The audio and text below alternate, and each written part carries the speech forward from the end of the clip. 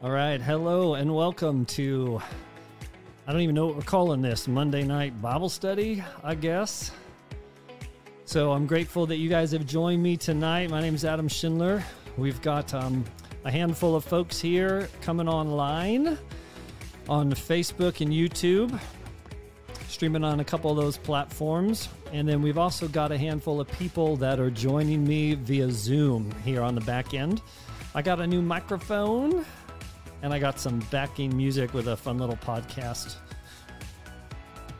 soundboard. You guys don't care about that, but I care about that because it gives me something to do, some other buttons to push while I am sitting here wanting to talk to y'all and teach you and pursue the text of the scriptures with you all together. So I'm grateful for that. Had a lot of fun playing with my kids, podcasting. They all got to make their own sample sounds. So if you hear some random and inappropriate sounds, that was me pushing the wrong button. I haven't deleted my children's samples. So just, I'm letting you know that ahead of time. Very good. Okay. So tonight, I am excited to talk through another section of the book of Genesis. I've called this little study here, The Genesis. It's not like the Jesus, but it's the beginning, the origins. And that's a big part of understanding the biblical narrative and understanding the authority. Many of you all that are joining me went through the Exodus files. If you didn't, you can go catch that on my website, adamschindler.com. And there's a menu button there, Exodus Files, and it's there. It's a great 8-session study on the book of the Exodus and the narrative, really the elaboration of the foundation of what the scriptures are about, I believe.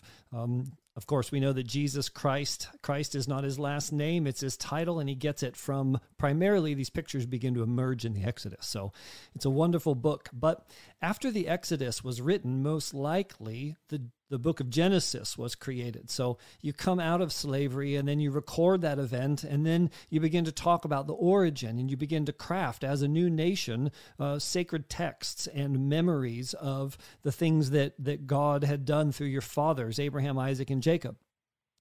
So the Genesis story is a significant one, and tonight I'll be talking through something I call In His Image, a Tabernacle of Light.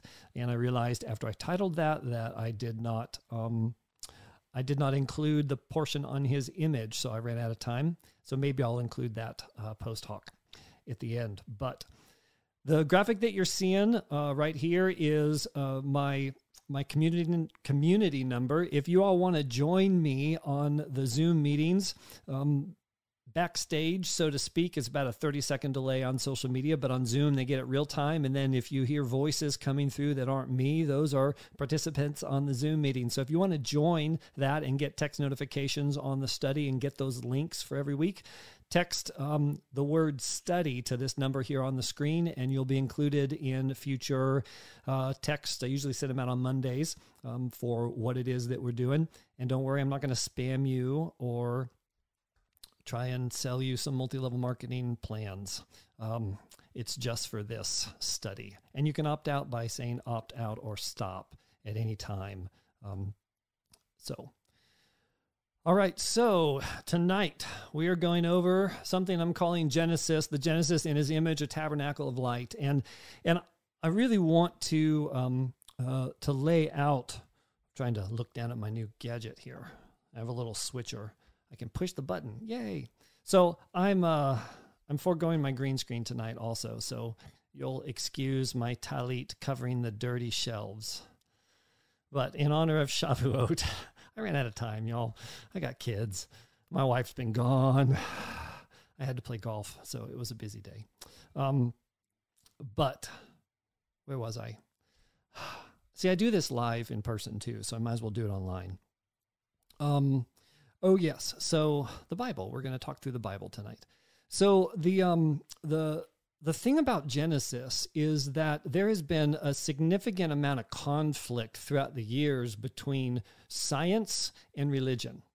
Okay, and this conflict between science and religion, I think, is propagated in some parts by the quote unquote scientific community. Like I'm using big generalizations to make this group of others. There's not, some of these generalizations aren't totally accurate, but they're helpful as scaffolding to think about an idea. That's my qualification. So the scientific community in general has operated from a faith assumption that God isn't real, just like believers operate from the faith assumption that he is. And in my opinion, and believe me, I can talk 2 hours on this. In my opinion, the scientific community in large that propagates the evolutionary theory and the conflict between the Christian narrative and the biblical creation narrative is largely doing that because they don't believe in God and they want to have evidence and disprove God. So there is a lot of really good science around creationism, around intelligent design, the mathematics. And in my opinion, since I'm here on my own page and I can say these sorts of things, it's a little bit like looking on the election statistics in 2020. If you look at the statistics overnight, charts just go like that. And if you look at the math, it just doesn't seem statistically possible that President Biden got all the votes that he got. And in the same sort of fashion, oh my gosh, I'm tying these two things together live. But in the same sort of fashion, if you look at the math and the evidence around intelligent design and creationism, it just doesn't begin to make sense. Some of these fundamental assumptions about macroevolution and the theory of evolution that was primarily propagated to come against the Church of England, and it was used as a wedge between secular and sacred authorities. There is a geopolitical power game that was played in the scientific community at the origin of species publications, late 1800s, and all of the philosophical and governmental theories that were moving around at that time. So I wasn't going to wade into that, but I stumbled into it. But one of the issues there from a Christian perspective has always been this challenge about the Christians and the biblical Judeo-Christian, because this Genesis is a Jewish book, a Hebrew book. I got new headphones and not staying in my ears.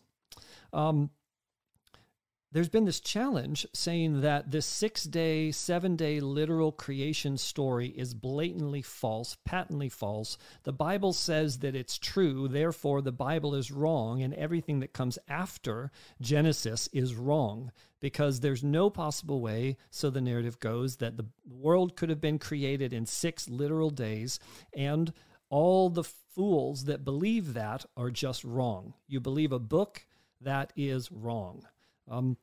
That's one unnuanced version of the argument.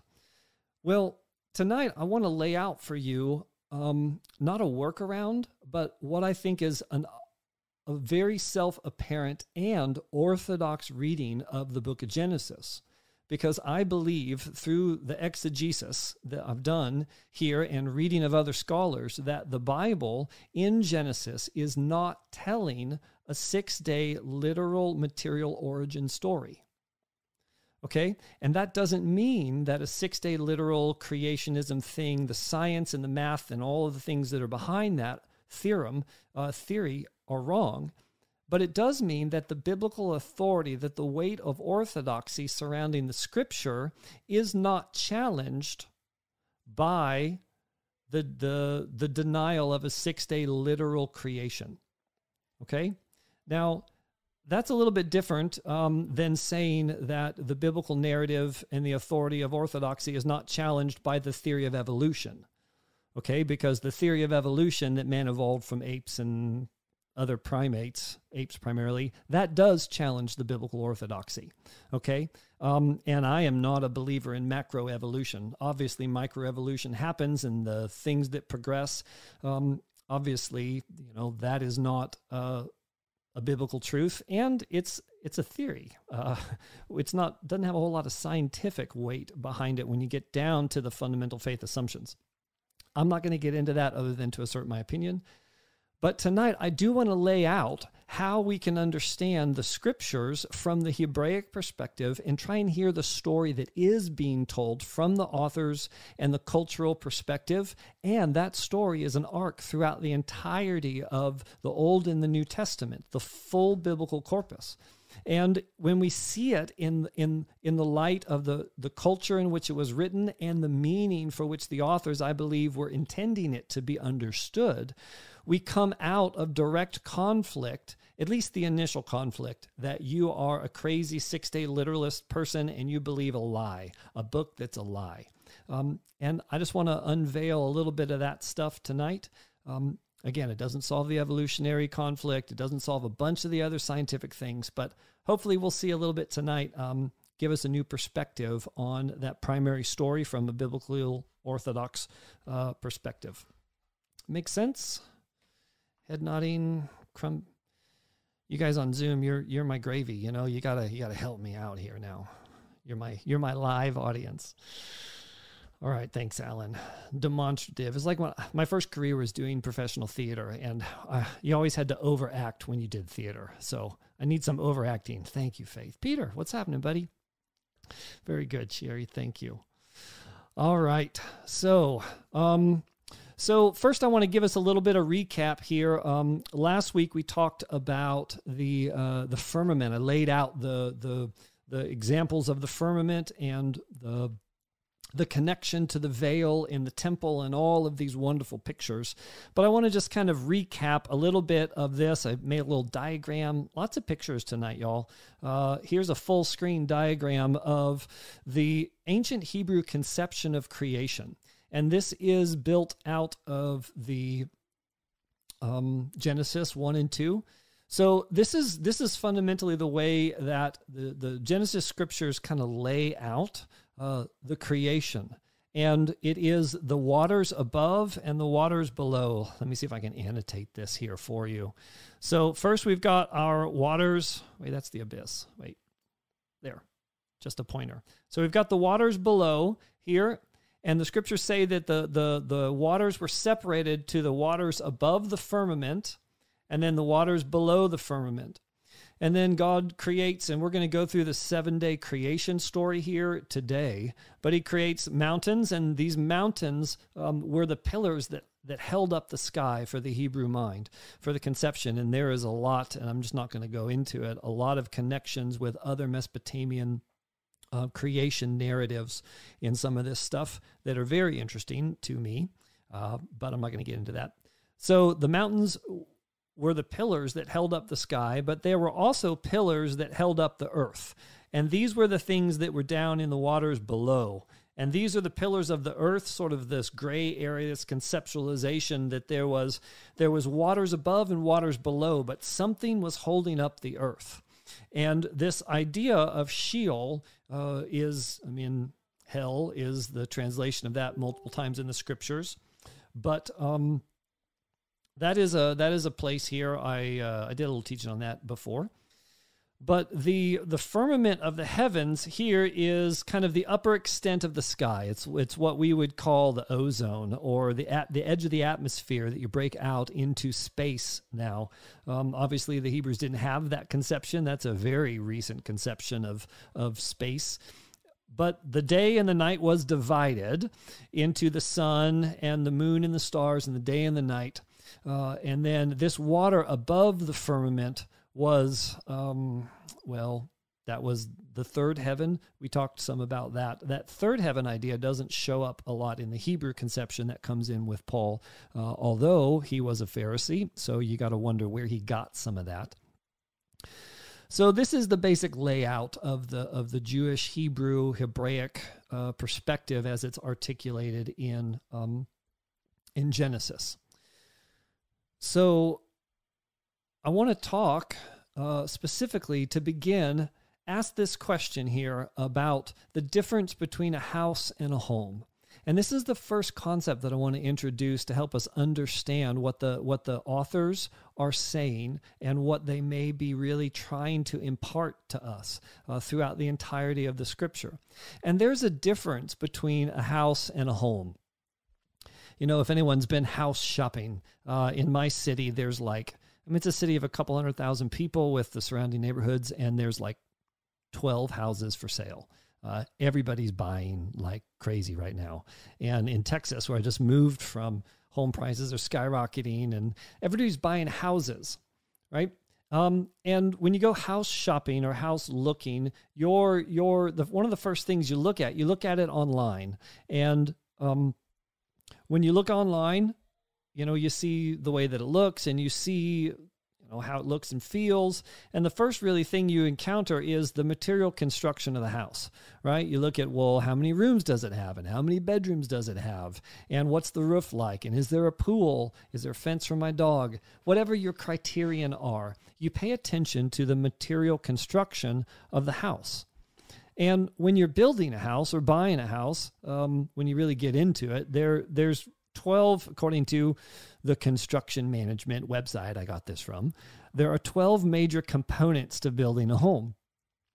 Okay, and these are roof, parapet, lintels, beams, columns, damp-proof course, walls, floors, stairs, plinth beam, foundation, and the plinth. I was going to do a diagram of all this, but it was really superfluous, and I didn't spend the time doing it. But the idea is that there's all of these 12 major components to putting in, creating the material construction of a house. Okay? And in the book of Genesis, we're tempted to look at this as a house story, the material origins of the universe, because there are most definitely material components in Genesis. Okay, God talks about the sky and the seas and the land and the waters. And so he talks specifically about some of these material components. And this is how we've read and looked at, many of us, from the Genesis narrative. But how many of y'all know there's a difference between a house and a home, right? And what's the big difference between a house and a home? Well, in 2008, I remember when the housing market collapsed, and there was entire blocks of Detroit and the suburbs in Michigan, and there was blight, and people moved out of their houses, and they were no longer homes, right? What makes a house a home is simple. It's a habitation. It's a dwelling place. A house is a home when it has an occupant. Okay, and these are two simple words, but they carry great weight. And one of my favorite shows back in the day was, I'm kind of sad it's over. It's still going, but not in the same iteration. I lived in San Antonio for a while, and we had a sort of an armpit city between San Antonio and Dallas, and this armpit city was called Waco. And Waco was home to the Baylor Bears. Yay, Baylor. And Ken Starr was chancellor of Baylor until he got in some trouble, or harassed anyway. But the point of that is that there was this show that came on that made Waco cool, and all of a sudden people from California wanted to move to Waco, Texas. And it was Chip and Joanna Gaines, it was Magnolia Homes. And they took these old houses and they flipped them, and they did it's a house flipping show. Right? It's just flipping houses. But they did it, and there was this unique coupling of this kind of quirky Chip Gaines kind of macho man, goober, tenderhearted dude, and his job was to deal with the material construction, to deal with the components. And every episode of what is that show even called anymore? All I know is Magnolia. I can't. I know you're mouthing it, but I can't hear you. Thank you. Well, Fixer Upper. Thank you. That was a good lip sync. So Fixer Upper, right? And so every episode of Fixer Upper, Chip would go and he would find the house, which we know they already bought. So it wasn't really a good, you got to make TV. But they'd find this house, and then he would go in and they'd look at the material components, and he'd always find some problem, or they'd manufacture a problem because the producers needed conflict. And, he dealt with the material stuff. But then Joanna, she was the one that was this brilliant designer. And she was the one that came in, Nancy sprinkled her little Waco dust on things and made everything beautiful. And at the end of every episode, there was this move-in day. And you got to see the cute couple that you got to know, and they're living there, and they've got there's a party at the end of every episode with all of the guests, because everybody knows they're not buying a house, they're investing in a home, and a home requires habitation. And the people that make homes are the ones that really create the value. You can't create a home. Well, you can create a home out of any kind of house, right? So, and their whole business is not called Magnolia House. It's Magnolia Home. So we know inherently the difference between a house and a home. And the scriptures here are, I believe, a home story. And I'm going to lay out for you why they're a home story. And fundamentally, there's a couple of just key pictures throughout the scriptures. One of them is seed and womb. All of the scriptures you can unpack with that idea, the seed and the womb, the relationship with God, creation, the kingdom of God, male and female relationships, all of that. The other part of that is a home story, a dwelling place, God making a place amongst his people. That is the fundamental story of the scriptures. So I want to introduce that concept, and I want to look at Genesis, the 7-day creation story, from the home perspective. Okay? And every good home, you got to deal with some of the house stuff, right? We got to talk about some of the material origins of the things, because if you walk into a beautiful house and you see this 400-year-old door from Ireland, you're not thinking about the dinner parties. You're looking at this door. I nannied for a couple that had all these old doors from Europe. And so it's fun to marvel at the material component of a home and wonder who built it and where did it come from, and just be enamored with the beauty. So we're going to do that on one of the material qualities, but then tell the home story in general from this perspective. Does that make sense? Y'all with me now? All right. So, all right, I'm just checking Facebook. All right, so first we got to read the 7-day creation story, and we'll go here, and I'll just read this out. This is a progression from the 7-day creation. We're only going to do this first slide. We're not going to get into the rest. I encourage you to go and read that, but I want to focus in on a few of these key concepts. So this is Genesis 1:1. In the beginning, God created the heavens and the earth was without form and void, and darkness was over the face of the deep. And the Spirit of God was hovering over the face of the waters. And God said, "Let there be light." And there was light. And God saw that the light was good. And God separated the light from the darkness. And God called the light day, and the darkness he called night. And there was evening, and there was morning, the first day. Okay, so we're gonna pick up these concepts here. These Hebrew words are a big deal here. The earth was without form and void. We're going to talk about that. And then we're going to talk about hovering. So this formlessness and void is I'm going to go back here actually. One notice here that if the Bible was telling a material origin story, then one of the questions we need to ask is, if this Genesis story is about laying out how all of the material qualities in the creation were made, then why is there waters already? Okay, this is a material quality. There's not fish, there's not birds. There wasn't nothing, there was water.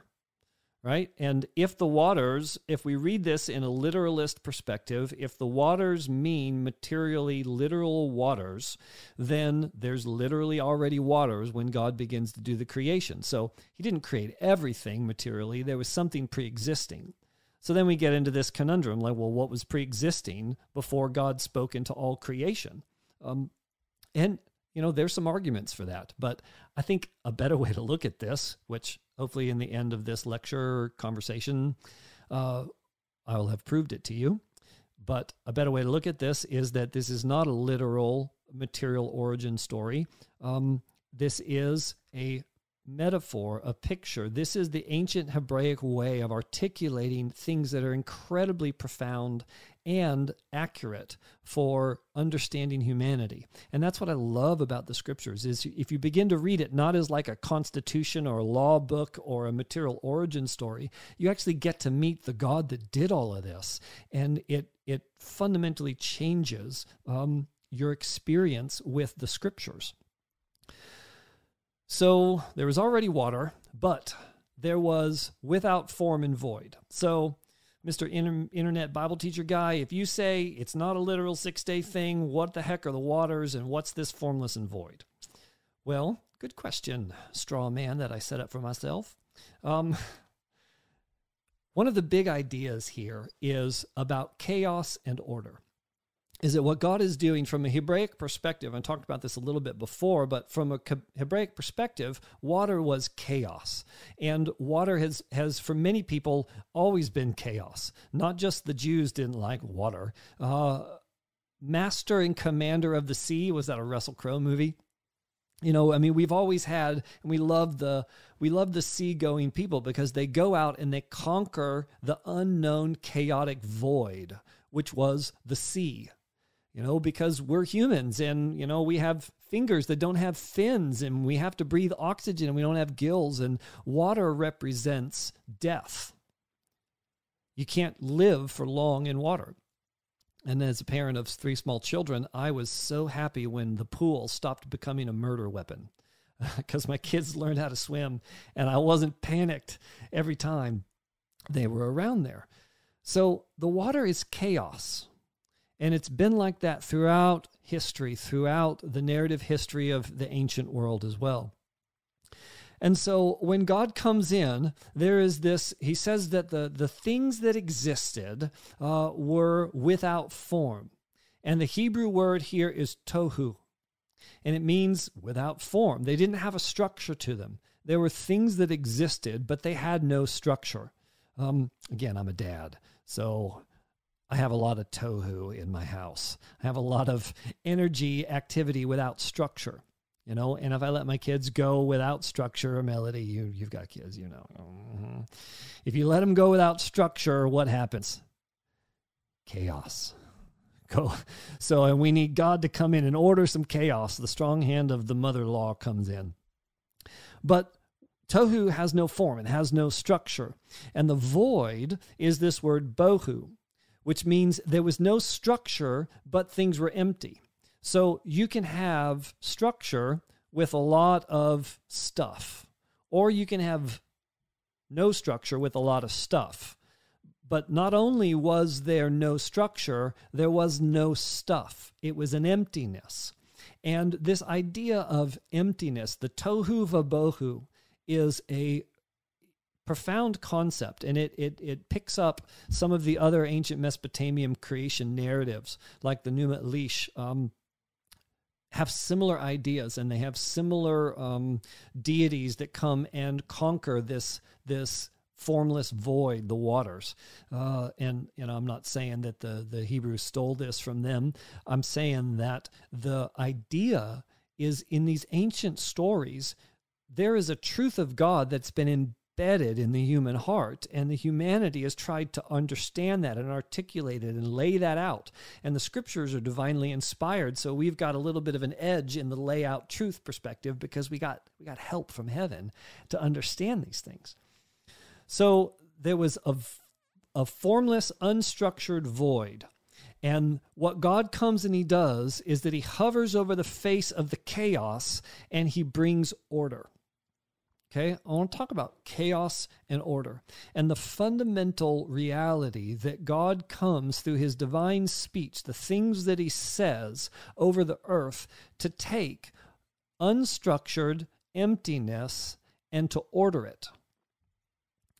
And this idea is really profound. And I got quite a bit of help from a guy, Jordan Peterson, thinking through some of these concepts, because for years I've been studying this and I had philosophical language, but he put some language to this that I thought was I mean, just really powerful. And so if you've followed Jordan, I'm going to give you a little mini Peterson lecture here. If you have, I mean, I hate to claim this as my own. I thought about it, but I didn't come up with this. But I'd also kind of thought about it. But Jordan's awesome, in my opinion. But the big idea here is that the world that we see all around us is a chaotic, unstructured experience.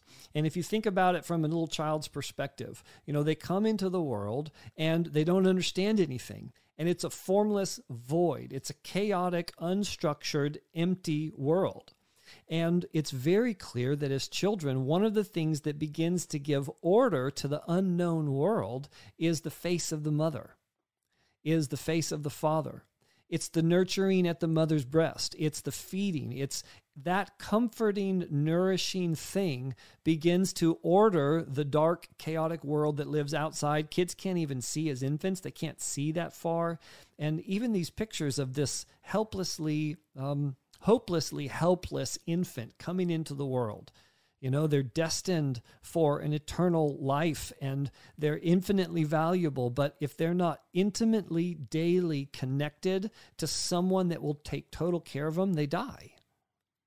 And I think that it's wild that humanity, in its infinite value, must be cared for in the way that we have to be cared for. Otherwise, we die. Like, if I made something infinitely valuable, I'd want to make sure that I could set it somewhere and not have it die the moment that I left it alone. But that wasn't God's plan for humanity. He didn't want us to just pop us into the world. He wanted us to come into a chaotic world that would literally smother and destroy us. That's sort of anthropomorphizing. That's the wrong conjugate. Creation. But creation, literally, the world will overwhelm an infant if they're not intimately connected, somebody fending off the dark and the chaos that's around them. But as kids get older, they acquire some more skills and they begin to explore. And one of my oldest daughter, Sophia, and she was my first kid, so she's like my practice kid.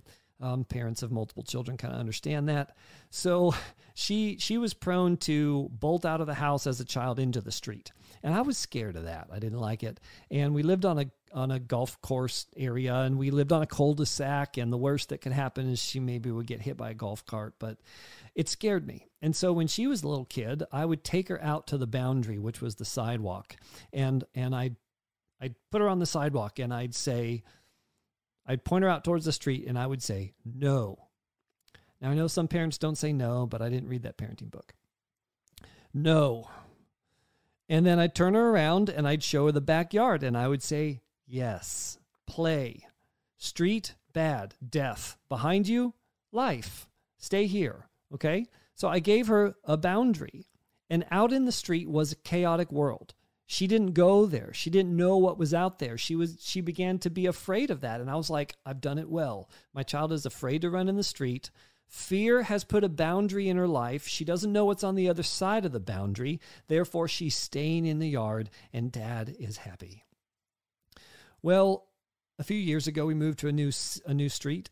And she was like 9 years old, and it was on a much busier neighborhood. And she got in her scooter and she rode down the driveway the first day that we were there. And we got down the driveway, and there's a whole like road up the hill for her to go and play in. And she didn't do it. She was just standing there. And I walked up to her to see what was going on, and she was crying, like she was weeping, and she was trembling.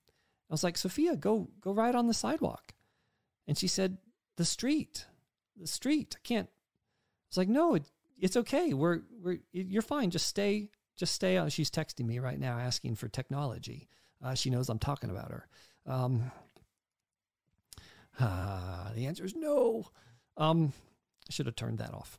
Sorry. Oh, sad face emoji. Oh, Sophia, if you only knew. So I'm telling her, I'm realizing that she's terrified of the street.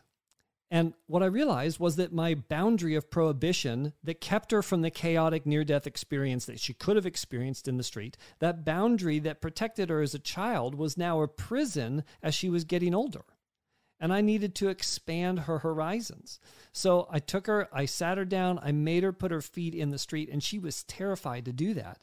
And I don't know if this was good parenting or bad parenting to even put that in her, but I was like, Sophia, the street is not bad. The street is good. You like going to church? Yeah. Well, how do we get there? In the car. Well, how do I get the car there? You drive on the street? I'm like, yeah.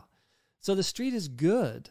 But as you're getting older, you need to come into a new relationship with the street. You need to come and understand how the street works, because in a few years, you're going to be driving, and a scared driver is a bad driver.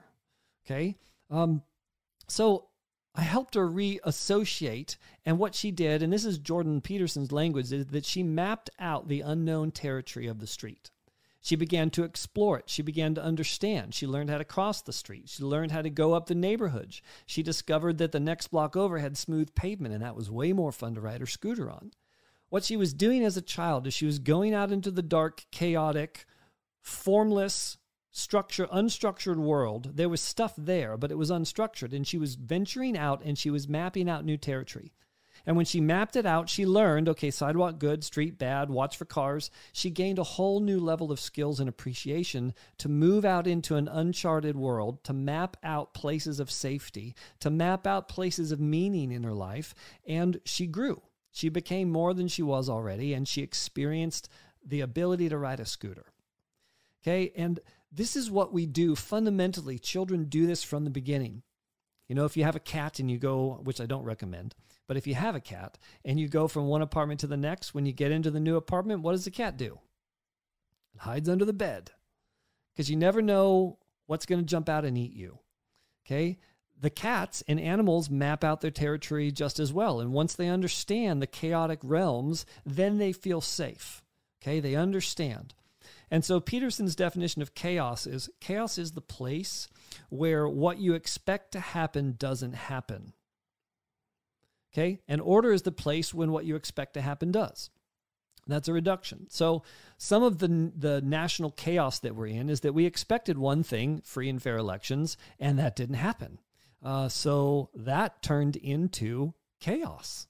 Right? And you guys may be feeling chaos because what we thought was an ordered, structured electoral system is now been thrown into chaos. And there's competing narratives, and there's gaslighting, and there's all kinds of stuff that's happening now that makes everything very chaotic. And many of us have pulled back into our homes to be protected, because venturing out onto social media, venturing out into cancel culture and the Twitter mobs, or venturing out to say anything about election integrity on the internet gets you attacked, right? So we're trying to order that chaos now. So when God comes in and the earth is tohu vabohu, it's a chaotic, unstructured void. He comes in and he speaks order into that chaos. Okay? And he does it. Oh, that was a nice reveal. I forgot to set that up. Oh well. He does it by speech. He speaks out his divine word. At a word, God says. And what happens when God speaks is the darkness that's around us lifts, and the ordering voice of God into the chaos begins to illuminate the cosmos. Right? And this is the picture in Genesis, that the world is formless, without structure, without void. There were material things, but in the chaos, it's the divine speech of the eternal God that begins to illuminate the darkness. Okay? And this is our fundamental task as believers and of children of God. And even if you're not a religious person, you're probably not still listening to me, but even if you're not a religious person, this is our fundamental task, to come into the world and to order the chaotic, dark elements. All right? So this is the fundamental beginning to the home story, is that God orders chaos, and he does it through his divine speech. And his divine speech, the first thing that God says is, let there be light. So let's talk about light here for a few minutes. So day one, he says, light. And we'll find that everything that he speaks out, it's got a function or a purpose to it. Okay? And that tiny little word that you probably can't see is time. Okay, so I want to talk about light and time now. And this is my unashamedly nerdy scientific thing. This is our little soiree into a 400-year-old door in a house. Okay, we're telling a home story, but we're going to look at a really cool door right now. So the idea of time or light that God speaks out, I want to talk to you guys about what light is. And I mean, I love light and sound. The fosse and the phone, the light and the sound, the word and the illumination is a really cool piece of the scriptures. But fundamentally, what is light? Anyone ever studied that or wondered that? If you've done physics or science, I studied philosophy, so we didn't do a lot of science, or math. But the philosophers say that, philosophy is math perfected. So we get rid of all the numbers and then we just deal in concepts. But light, fundamentally, it begins with a charged particle. Okay, so ultimately, this is a photon, which is a photon's a component of a it is a charged particle. It's one kind of a particle, but ultimately, light begins with a particle. You take a particle and you have to charge it. Okay, and when you charge it, that creates an electrofield. And there's different kinds of fields in physics, and there's different kinds of forces. So fields make up, and some pairings of fields make up individual forces. And we'll see that light's a pretty strong force.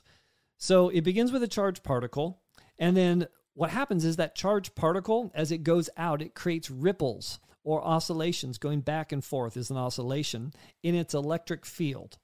And this moving out, it basically, you take a photon, it's not a photon, you take a particle, you charge it with something, you put electricity in it, and then it begins to move. And as it moves through the atmosphere, then it creates a disturbance in its motion because particles have spin and energy when they get charged.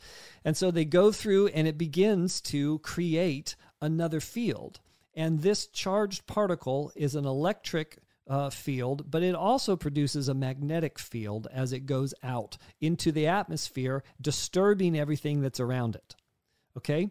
And this magnetic field, it becomes what light really is known as, and here's my sciencey graph. And light is an electric and a magnetic field working in connection with one another.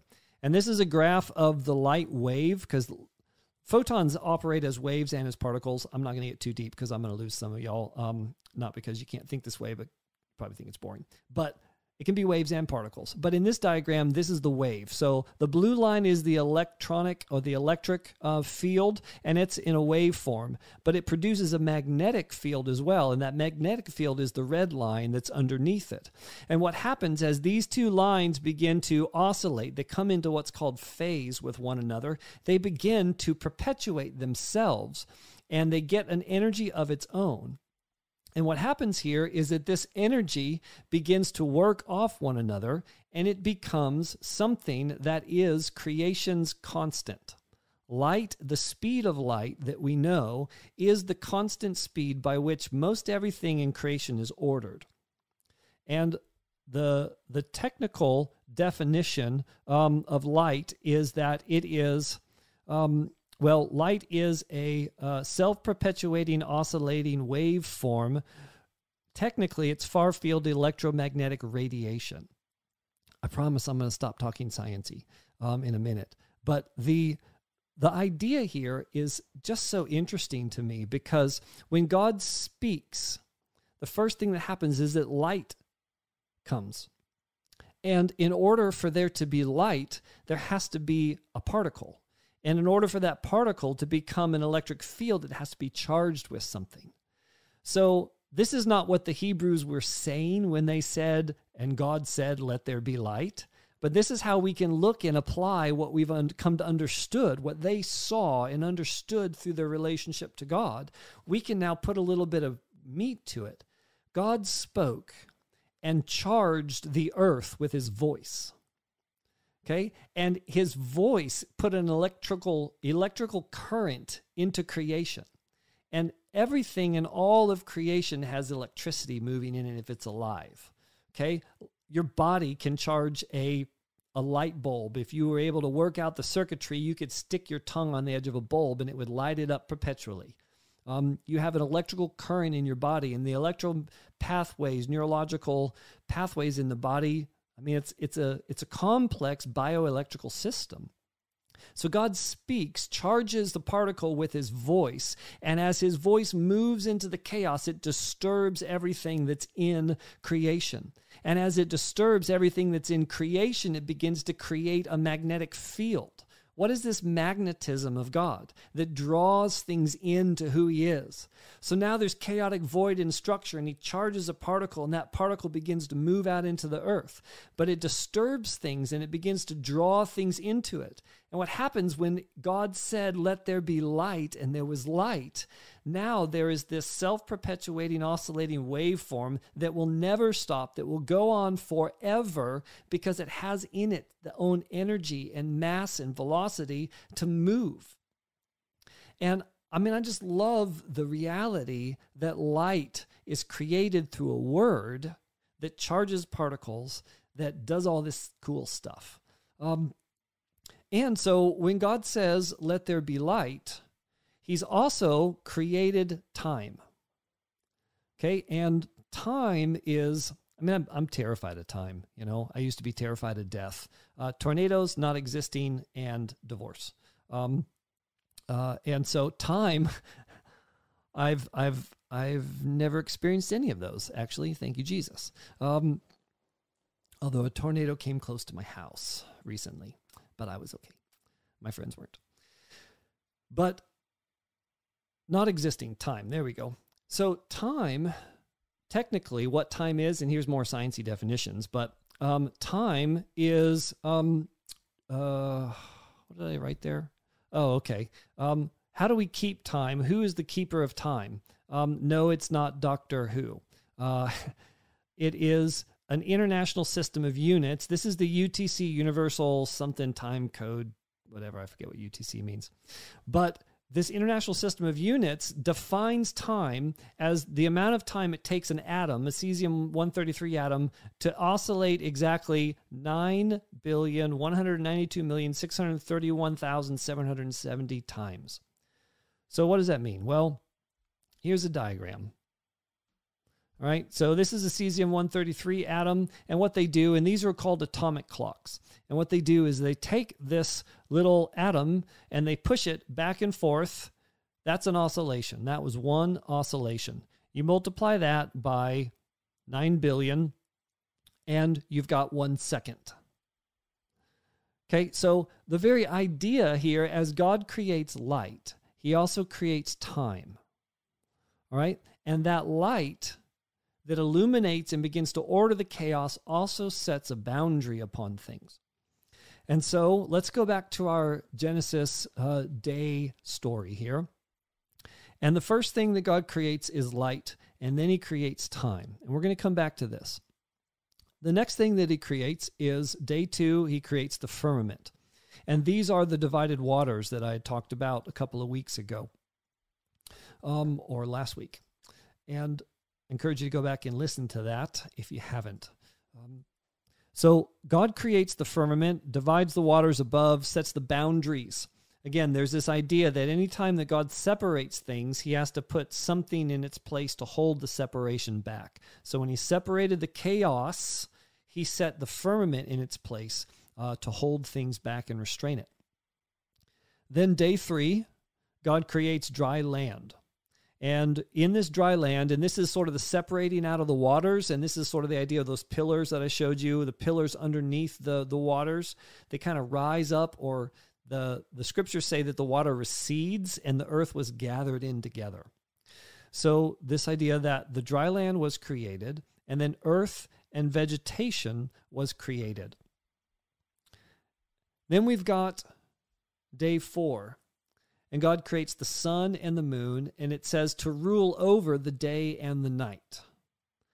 All right, so ruling over day and night, or night and day in the Hebrew Bible, is, these are the timekeepers. and the sun and the moon are the ones that structure the days. And this is just for free. If you ever wondered why the Jewish calendar starts, or the day starts at the night, it's because of this verse. And there was evening and there was morning the first day, the second day. The day begins in the evening, and the morning is the end of the day, which is an interesting idea. But what I want to show you here is there is a connection here between the sun and the moon and light. Right? Because the sun is the greater light to rule the day and the lesser light to rule the night.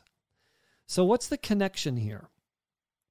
Well, one of the things that we see this home story cycle told in a smaller capacity inside of these 7 days. So day one, God creates this large-scale boundary, light and time. He created time.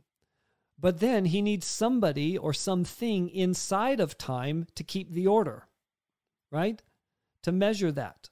So the sun and the moon are placed inside of time so that they can be the rulers of the day and the night, the rulers of the greater and the lesser lights.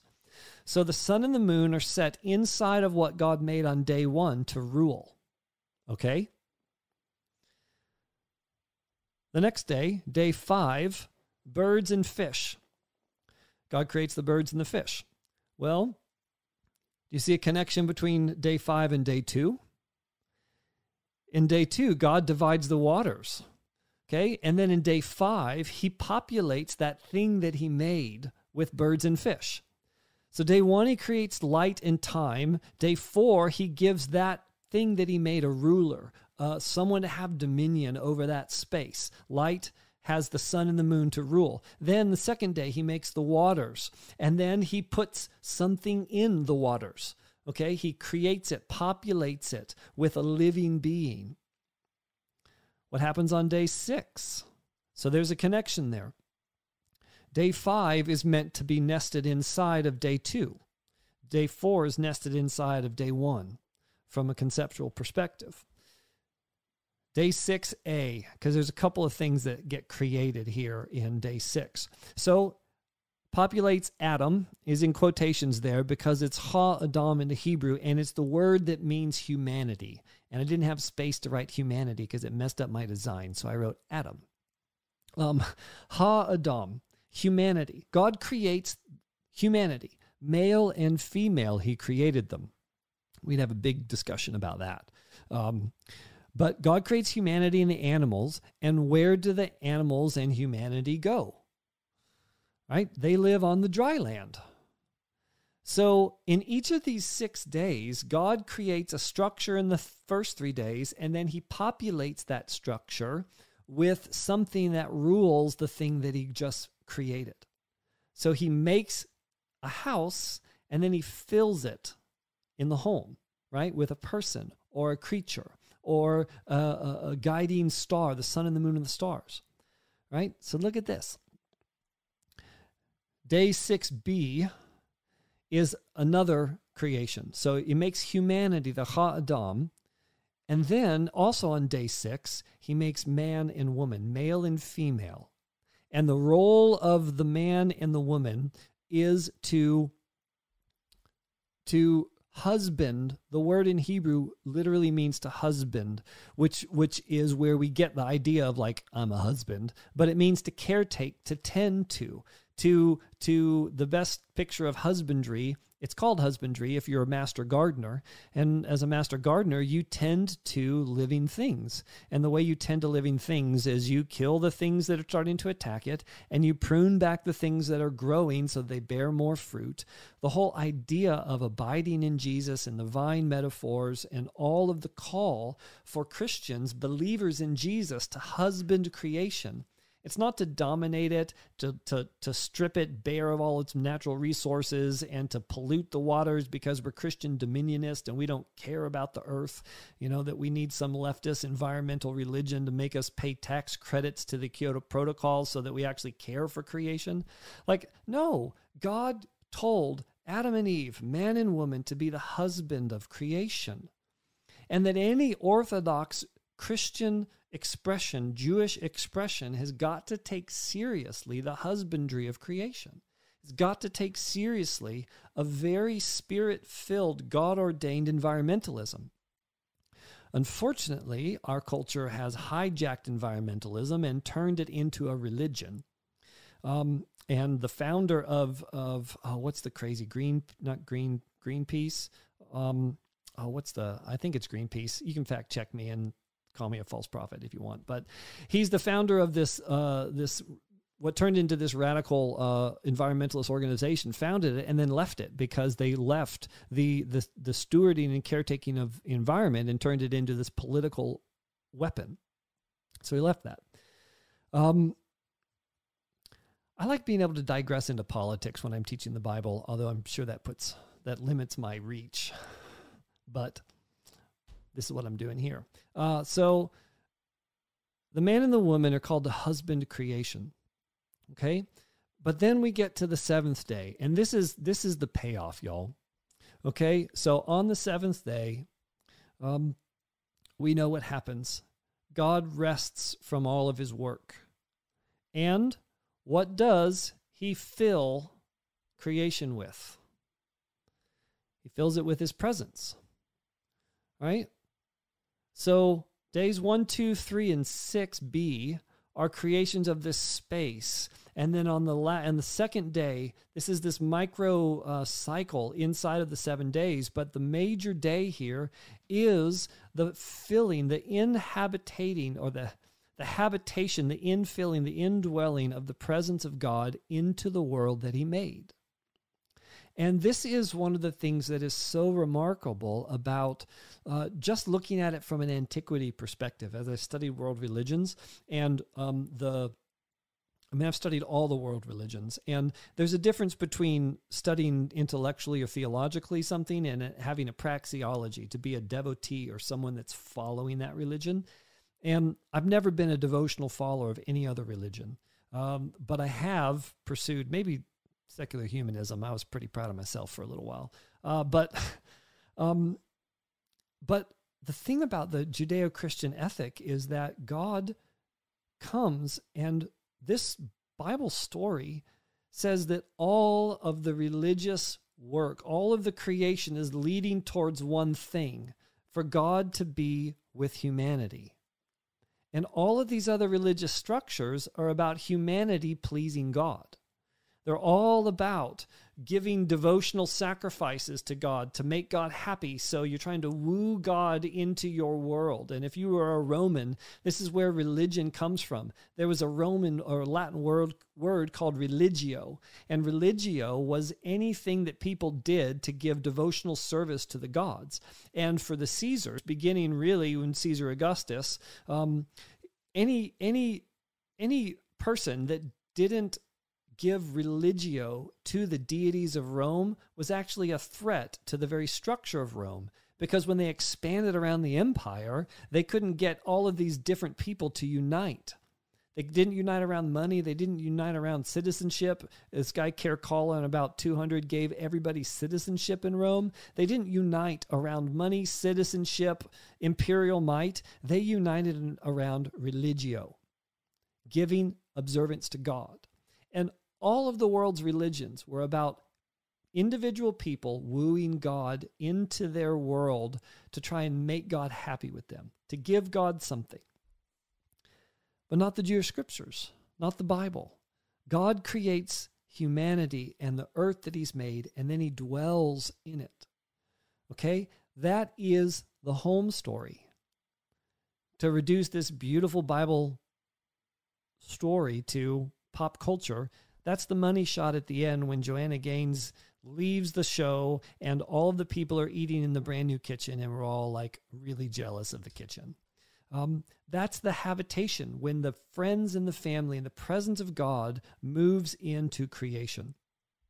That's the creation of the home. And so this story is the story that the biblical writers are telling.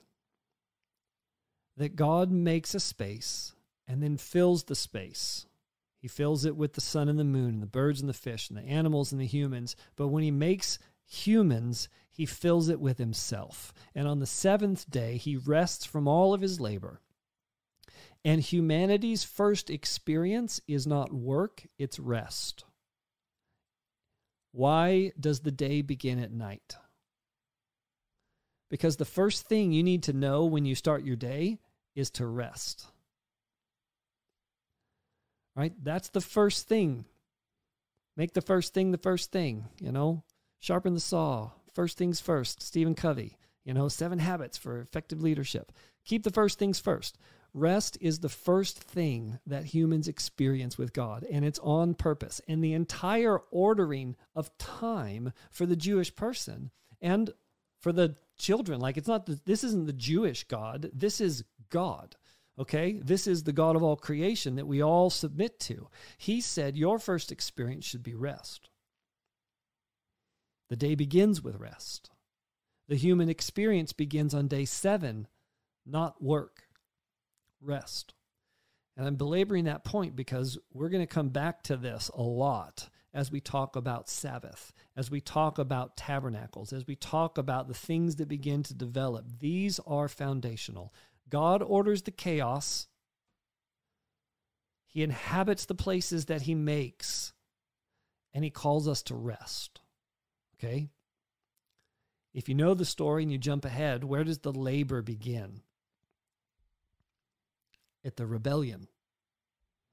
What? I thought we were supposed to work for Jesus. Well, you're probably working for yourself. Jesus wants you to rest. That's a big assertion. I'm not going to qualify that. So I want to tell you another story here to reinforce this, because if Genesis is indeed a home story, and he's telling this picture, showing this picture of the habitation of God and the filling it with his presence, then we should see this picture in other places throughout the scriptures. If this is a guiding metaphor to understand the God of Abraham, Isaac, and Jacob, Jesus' daddy, the one whom we'll all stand before one day, we should see it in more than just a few verses in the beginning of the story. So let's look at another one of the great dwelling stories. Whoops. So this is the Moses Tabernacle story, and it's a 7-day creation story as well.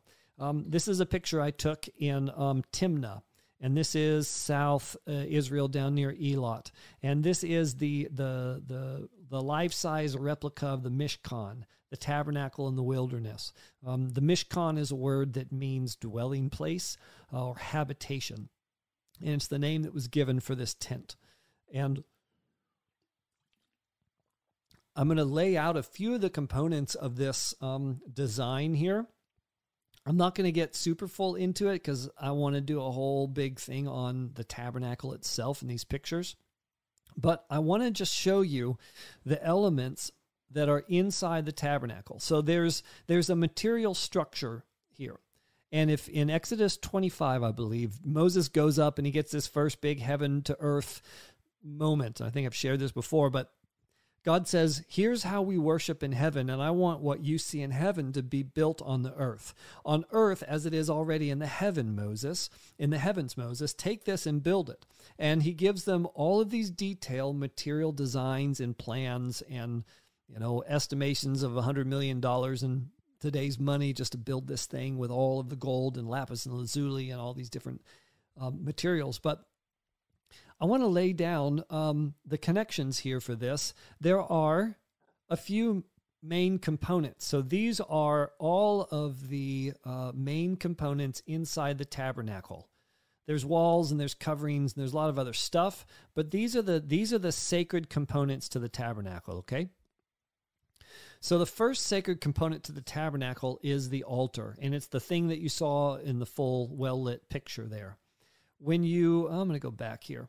So when you come in I'm going to do this. When you come in to the dwelling place or into the Mishkan, all of these gates or the fencing here, there's no doors in any of this stuff here. The only door comes in right here, right? I didn't get a picture of it, but you enter in from right here, and the first thing that you see is this altar with a ramp that leads up. And this was the place that you offered your sacrifices. And the very first sacrifice that was required to be offered was called a burnt offering. And there's a handful of ceremonial sacrifices in Leviticus, but the burnt sacrifice or the burnt offering is an offering of submission to God. It is an offering of saying the first thing you do when you come into the tabernacle, the Mishkan complex, you're going to get into the tent, but there are two elements that are outside the tent. This one right here and this one right here, okay? Everything else is inside the tent that I'm going to show you. So the first thing you do when you come into the Mishkan is that you bring an offering. And that altar, you lay your offering on the altar. There's different kinds of offerings, but the first one you bring is an offering of burnt offering, and this is submission to God. And there are very significant pictures for all of this when you begin to, if I laid out the whole tabernacle thing, it's the one new man, it's a picture of Jesus, it's a picture of the temple, it's all this crazy, awesome stuff. But today we just want to look at the first thing is the altar, submission. When you come into the presence of God, the first thing you do is submit. Okay? And that word submit in the Greek, in the New Testament, men submit to your wives as the heads of the house. Oh, no, sorry. Just started a new religion just now. Women submit to your husbands. You can tell who wears the pants in my family. But the men, wives, submit to your husbands. That word submit is a Roman military term, and it means to line up for battle under your commander.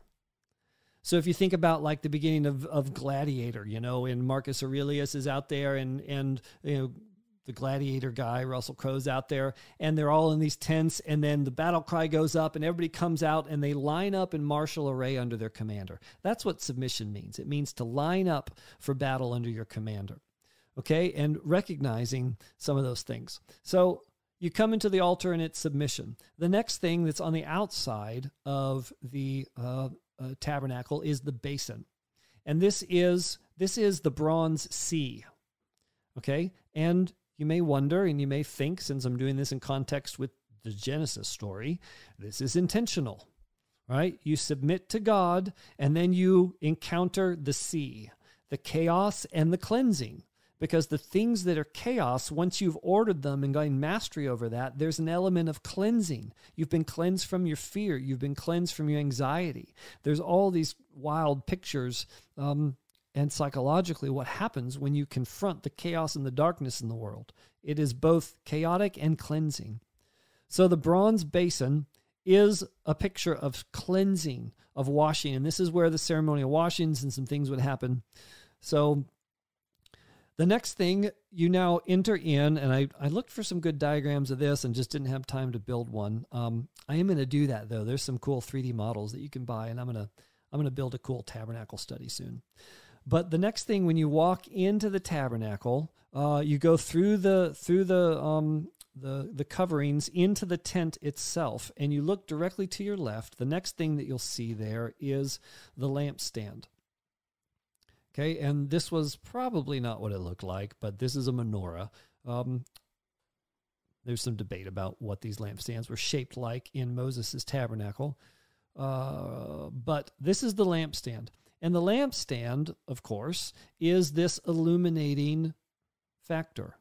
Jesus calls himself the light of the world. He does that in John during the celebration of Hanukkah, which was a celebration, of course, after the Maccabees had cleansed the temple from Antiochus Epiphanes and the abomination of desolation in the temple. They cleansed it, and they had this miracle of oil, and it was lit, and there were these lampstands inside of the temple complex in Jesus' day that were massive menorahs up, or lamps up, being lit with these massive torches.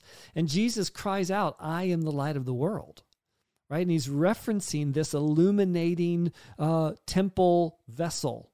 And he's saying, I am this lampstand, right? I am the one that gives light, not just to the temple, to the ceremonial stuff. I'm the one that gives light to the world. So that's pretty awesome, in my opinion. And so the lampstand is there in illumination. And if we're thinking about this in terms of creation, you come into submission, You submit to God, you order the chaos, you get cleansed through walking through the chaos of the sea, and what happens? Well, now there's light. This is how you map out difficult territory. You shine a light on it. This is John 17, when Jesus is talking about the Holy Spirit, that the Holy Spirit, I think it may be 16, this part. It's either 16 or 17, but he says the Holy Spirit comes to convict the world of sin, guilt, and righteousness. Convict means to expose. Conviction isn't judgment. Conviction is exposure. Lord Jesus, give us some conviction today in America. Expose. How do you expose? Well, you shine the light on something. When you shine the light on a dark corner, the rats and the cockroaches go scurrying away. That orders the chaotic elements there, and then you can squish them with your shoe if you're the husband, because your wife can't stand them. Hold on one second. I got to plug in my phone. It's about to run out of battery. So the next thing that we see here in the tabernacle on the other side, so directly to the left here, if you were entering this, get rid of all that. If you were entering the tabernacle, you'd walk in here, and then this is where a door would be. So this would be the outer court or the outside area. You'd come in, and this directly to your left is the lampstand. Then down here to the right is the table of showbread. Okay, and on the other side is this table where they are preparing cakes.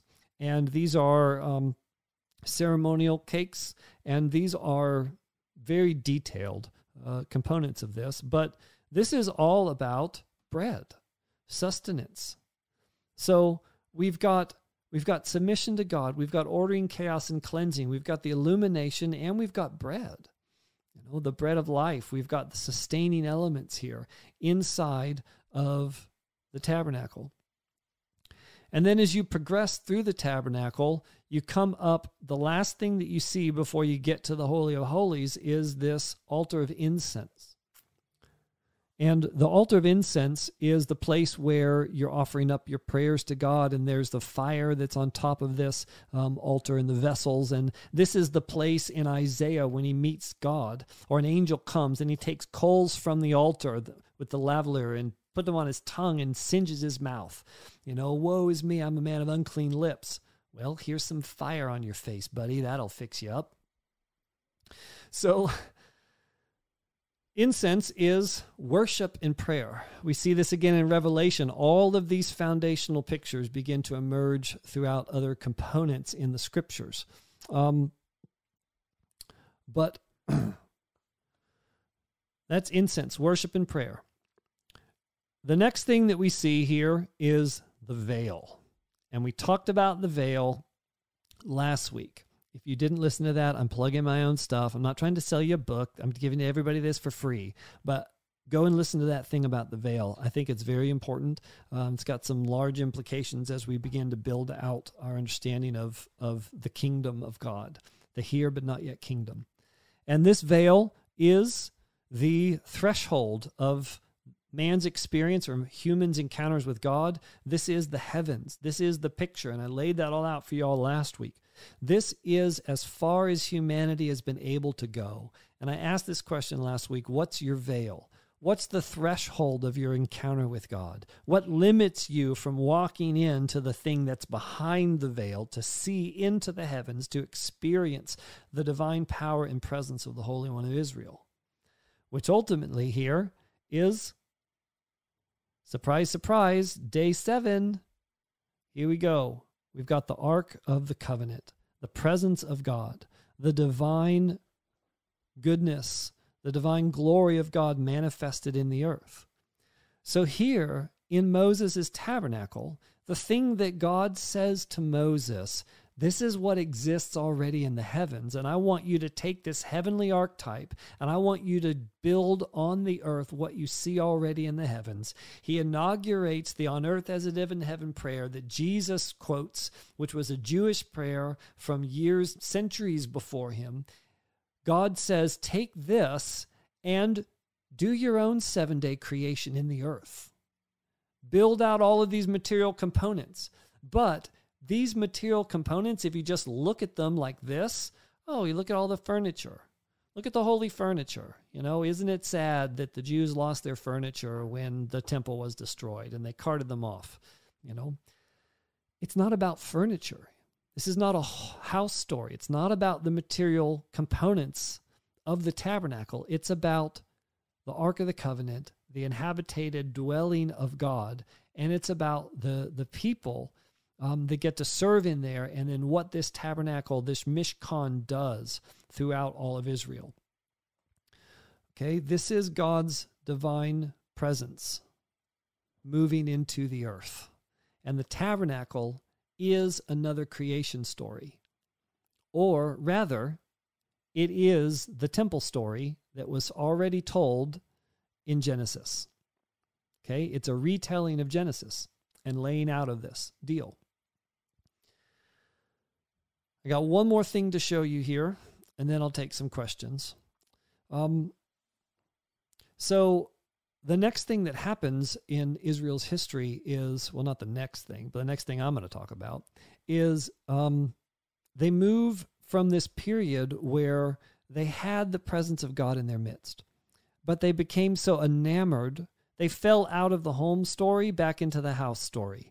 They got done. They didn't continue to seek the divine presence and encounter with God, and they became enamored with having a house, building out a temple, having kings and temples, and David has this longing in his heart to build for God a great temple, and he says he wants to build God a temple, and again, I'll do a whole study on this. I'm not going to launch into it, but God isn't happy with David's idea. He literally says to David, have I ever dwelled in a temple, in a house, since the day that I met you in the wilderness? Since the days of Moses, have I ever done that? What a dumb idea. Maybe he said that. It's a foolish idea, But David's like, yeah, I know that, God, but I really want to do it. And so God's like, all right. So David takes a census so that he can build a temple all by himself, and then there's a big problem with that. And I think it's pretty connected to what's going on in America today. But I won't tell you that. But it's a big problem. David tries to build the temple himself, takes a census, death, destruction, the plague, the coronavirus comes after Israel, and it's a problem. And then God meets him. David meets God. There's an angel standing there ready to thresh Jerusalem, standing at the threshold. This is another threshold picture between heaven and earth. The Bible says that the angel was standing at the firmament between heaven and earth at that spot. And this is where the judgment relents over David. David then gets the threshing floor of Ornan, pays for that. That's the spot that the temple ultimately gets built on, at that spot. And the next thing that happens for David is that he, instead of taking a census, he does what Moses did as God commanded him. When Moses took a census in Exodus, he had everybody bring a half shekel offering. David wanted to build it himself, and because he had all the money. But if you want to establish a government, kings can do that. But if you want the presence of God in your nation, you need everybody to get involved. Okay? Your senior pastor or your ex-president hiding out on a golf course isn't going to get the presence of God in your nation. He may be able to protect Israel a little better, but he's not going to get the presence of God in our nation. That's the job of the body of Christ. That's the job of the people. We have got to contribute. I'm preaching a message that I haven't even laid out for you. But so this temple, though, David wants to build it, but he can't. God says, you want to build me a temple? I'll tell you what, we'll strike a deal here. You don't get to build the temple. I'll build you a temple. And he says, I will build you a temple, David, and it won't just be for one generation. There will be a perpetual priesthood. There will be a throne in heaven reserved for your offspring, and your offspring will sit on a kingdom that will never be divided. Now, David's offspring, Solomon, does build the temple, and it does get divided, so God wasn't talking about Solomon in that picture. But I want to take you to this Solomon temple dedication, and we'll read these scriptures and then we'll be done. Because This is another house to home story. And I want to read this. This is a couple chunks of scripture, but it's an important piece of the puzzle. So this is 2 Chronicles 6, 1-5. Then Solomon said, "The Lord has said that he would dwell in thick darkness." Okay, dwell, darkness, the Lord in the chaos. The Lord is living, inhabiting the chaos, but what does he do in the chaos? The tohu vabohu. He speaks out divine order, light, disturbance. He charges particles, draws magnetism into himself, and creates something here. Okay? Solomon's basically saying, I know this is what God does, but he's allowed us to build this thing. Let's keep going.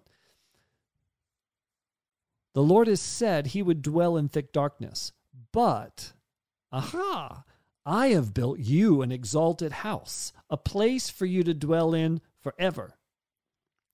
I can't imagine that, maybe I just have this wrong in my head, but through my studies, I just look at this and go, I wonder what God's thinking about all of our building projects. I love the temple. I'm a huge fan of the temple. I've studied it. I think it's an incredible, important thing. I don't have any disdain. I hate that Temple Mount's been on fire and all this stuff happening in Jerusalem, so I don't want in any way for this to sound like denigrating of the Jewish temple. But this wasn't God's plan. This was man's plan to put God on the earth, and he was already on the earth. So Solomon said, look, I made this for you. You're going to dwell in this forever. Well, God sort of blew that up a little bit later on, but let's keep going. So then the king Solomon turned around and blessed, verse 3, blessed all the assembly of Israel, while all the assembly of Israel stood. And he said, blessed be the Lord, the God of Israel, who with his hand has fulfilled what he promised with his mouth to David my father, saying, since the day I brought my people out of the land of Egypt, I chose no city out of all the tribes of Israel in which to build a house, that my name might be there, and I chose no man as prince over my people Israel. But I have chosen Jerusalem, that my name may be there. And I have chosen David to be over my people, Israel. This is why I qualified that, because God chose Jerusalem to place his name there. And it's important that that's the deal. And there's a punchline to this, but I'll say it again. This does not appear, the temple does not appear to be God's idea. This is David's idea, okay? Which makes it even more amazing what happens. Let's keep going. Verse 7. Now it was in the heart of my father David to build a house for the name of the Lord, the God of Israel. There it is, David's idea. But the Lord said to David, my father, whereas it was in your heart to build a house for my name, you did well that it was in your heart, good motives, buddy. But nevertheless, it's not you who shall build the house, but your son, who shall be born to you, shall build the house for my name. Now, Solomon leaves out a couple of details here, okay? Namely, that it wasn't directly talking about him. It was, but this was a messianic fulfillment prophecy too, a son that would never leave the throne, which Solomon definitely did. Verse 9, nevertheless, it is not you who shall build the house, but your son who shall be born to you shall build the house for my name. Now, that's where he leaves it out. Now the Lord has fulfilled his promise that he made. For I have risen in the place of David my father to sit on the throne of Israel as the Lord promised. And I have built the house for the name of the Lord, the God of Israel. And there I have set the ark, which is in the covenant of the Lord that he made with his people in Israel. I'm going to jump ahead here. He says a bunch of other stuff. You can go and read it if you would like to. But in verse 18, he picks up this piece again. But will God indeed dwell with man on the earth? This is the question. Okay? Solomon is both understanding some of what he's doing, but also really wanting God in his nation. And I love this heart of this leader who desperately wants God in his nation. And because he's human, he's got mixed motivation. Like he wants God in his nation, but he also wants to be a king that builds an awesome house. And has a lot of stuff. that impresses strange Egyptian queens and 900 women or whatever he had. Right? So he's got mixed motives. Like the Bible is not just, here's the moral exemplar and then here's the bad person. Like everybody's got darkness inside of their goodness. That may not be the best way to conceptualize that, but you get what I'm saying. So verse 19, actually right after the underline, behold, heaven and the highest heaven cannot contain you. How much less this house that I've built? So he understands this. And this is the moment that I think that he's recognizing the folly of his ways. Maybe it's not folly, but the limits.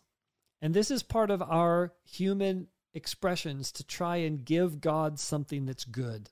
It comes from a heart that's pure, that desires something good. But then we fall off out of our purity into mixed motives and then maybe get off course. But we know that God is so immense, he can't be contained in our little stuff, but we still want to bring our little stuff, right? And it's important that Solomon and David, that you bring your little stuff, your little offering, the little desire, the thing that you had in your heart to do to make God's name famous in the earth. And maybe it's not his highest and best thing, but he receives it. And this is what I love so much about this, is that God, in verse 19, Solomon says, yet, even though I know you would never live here, it couldn't possibly contain you, maybe it wasn't the best idea, but yet you have regard to the prayer of your servant and to his plea.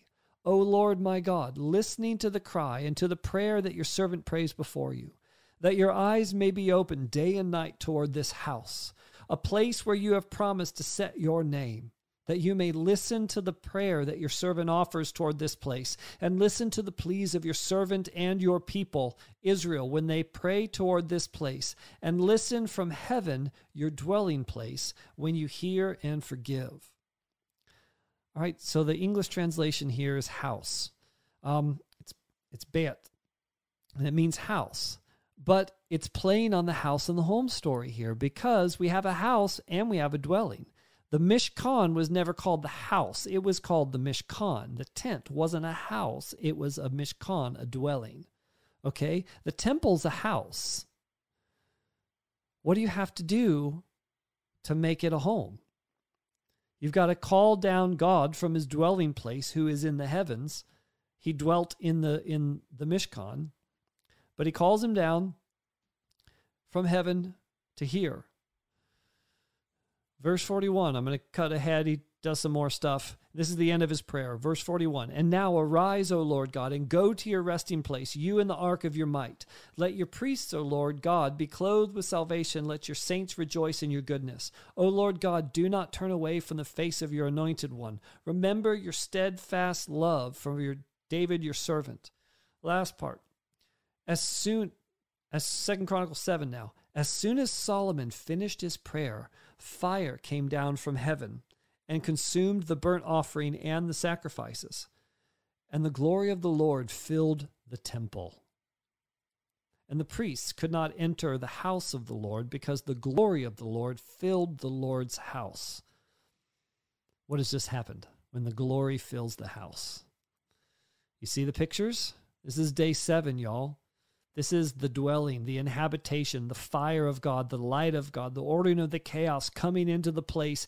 It's not what God made in creation. It wasn't even what he told Moses to build that was in heaven. This was the human idea. And what does God do to our silly little human ideas? He comes and he fills it. He comes. The glory of the Lord filled the temple. In all of the rest of the scripture, this temple plays a central part. And I don't think that we can forget that while the temple wasn't God's idea, his idea was tabernacles and judges. Man's idea was kings and temples. Okay, there's something in that. But God says, all right, you can have a king and I will fill your temple. And the glory of the Lord filled the house. Verse 2, and the priests could not enter the house of the Lord because the glory of the Lord filled the house. And when all the people of Israel saw the fire come down and the glory of the Lord on the temple, they bowed down with their faces to the ground on the pavement and worshipped and gave thanks to the Lord, saying, "For he is good, and his steadfast love endures forever." Do y'all see this repetitive theme? We've got creation, Genesis. We've got Exodus. Now we've got Chronicles. The temple, the tabernacle, and creation. These are all 7-day creation stories where a space has been created, a house has been materially constructed. You better believe that there was a lot of material construction elements in the Old Testament around the temple. People just go crazy with the temple and how long is a cubit? Is an old school cubit or a new school cubit? And how much is an omer? And all of this home story, which is important. All this house story stuff. But ultimately, this is a home story. And the last verse here. At that time, Solomon held the feast for 7 days, and all Israel with him, a very great assembly from Lebo Hamath to the brook of Egypt. And on the 8th day, they held a solemn assembly, for they had kept the dedication of the altar 7 days and the feast 7 days. So this was Sukkot. This was the 7-day celebration. Pesach, Passover, 7 days. Sukkot, 7 days. And on the 8th day is the last special day, the great day. Solomon knew if you're going to do Genesis, if you're going to create a space for the habitation of God on the earth with humanity, it better be a 7-day story. And we better do it during Sukkot, because that's a 7-day habitation dwelling story when God comes to dwell with his people. And y'all, today is Shavuot. Started on Sunday. It's today, and it's already Tuesday. The new day started at sundown tonight. So today is the last day of Shavuot, and it's the day when the fire of God returns to the temple of God, but it doesn't go into the old religious system. When the fire of God returns to the temple of God, it doesn't go back into the Holy of Holies. It lands on the new home. It lands on the disciples' heads. The fire of God that was in between the Ark of the Covenant and the cherubim, the Mishkan of God, becomes us. And the fire of God returns to Temple Mount, and he inhabits the dwelling place that he had longed to have from the beginning. Through the work of Jesus, through the one new man, the fire of God comes and inhabits the people of God, which is the home that God has been longing for. So did all of this work on this day to tell you guys and you gals and you people that are listening to this, you have to let the fire of God fill your home. You have to let it fill your house, this temple, this earth suit. There is a Spirit of God that is from Jesus and the Father, by the Spirit, can give life to the mortal bodies. And if you've been doing the Christian life, or if you're not doing the Christian life, and you just listen to this guy talk on the internet wondering what this is about, this isn't about religion. This isn't about theology. This isn't about science. I love all of that stuff. But this is about the habitation of God in you. It's about the Spirit of God being in you for the fruit of the Spirit and on you for the gifts of the Spirit, on you in power to accomplish the work of God in the earth. And Jesus, for 3.5 years of ministry, could only manage to get 120 people together for his startup church. He would not have made the next round of funding for most church planting organizations with just 120 people that said yes to him. But that wasn't his point. He wasn't building a church. He was establishing a home in the church, right? We became the house of God, and Jesus left the Holy Spirit to come down, and we remember that today. And I feel like that there is a fresh wind, and I just want to believe it and pray that over you, that today on the last day of Shavuot, when the power of God fell on the 120 and 3,000 people got saved, and the gospel of Jesus took over the chaotic, dark world, the divine speech that started coming out of Peter, the divine speech that came out of Stephen when Paul was holding his cloak, that divine speech began to order the darkness of the pagan world, of the world that was lost in all these other religious idols and deities. That speech ordered the chaos to the ends of the earth, all the way into Greece in a couple of years, 10, well, it was more like 80, 90 years, and it took over all the way up into Ephesus, Corinth, and Rome. And that fire, we are desperate for that fire in our nation. And I have a lot of friends that pray and cry out for revival. You know, in that language, I've studied some revival history, and I love Malachi to death, man. That guy is a walking revivalist fire, you know, and he fires me up about that. But, you know, I nerd out on Old Testament Hebrew stuff, but I get to this spot and I just say, Jesus, we need your presence. We need your fire, right? It's a metaphor, it's a picture, but it's a tangible reality. Our nation isn't going to change because kings get in power. Okay, if we want the temple of God that we've built for him in our own religious hands, all the billions of dollars the American Western church is built on church buildings, if we don't have the fire of God inhabiting that temple, that place in us, we've got nothing. And so I just believe, and I'm going to pray this right now, King Jesus, we recognize your authority on the earth and in the heavens, and we recognize Jesus, the resurrected Messiah, that you gave gifts to humanity. You gave gifts to the church, God, and on this day, 2,000 or so years ago, you sent your Spirit in fire, like you said to John the Baptist when you got baptized, that there was coming a fire for sin and repentance and fire for cleansing, Father. And so, Father, I just pray a release of the Spirit of God in agreement with your word, that everyone that's listening to this would receive a filling and a touch from the Spirit of God so that they could accomplish and become who you've called them to be and do the things that you've called them to do.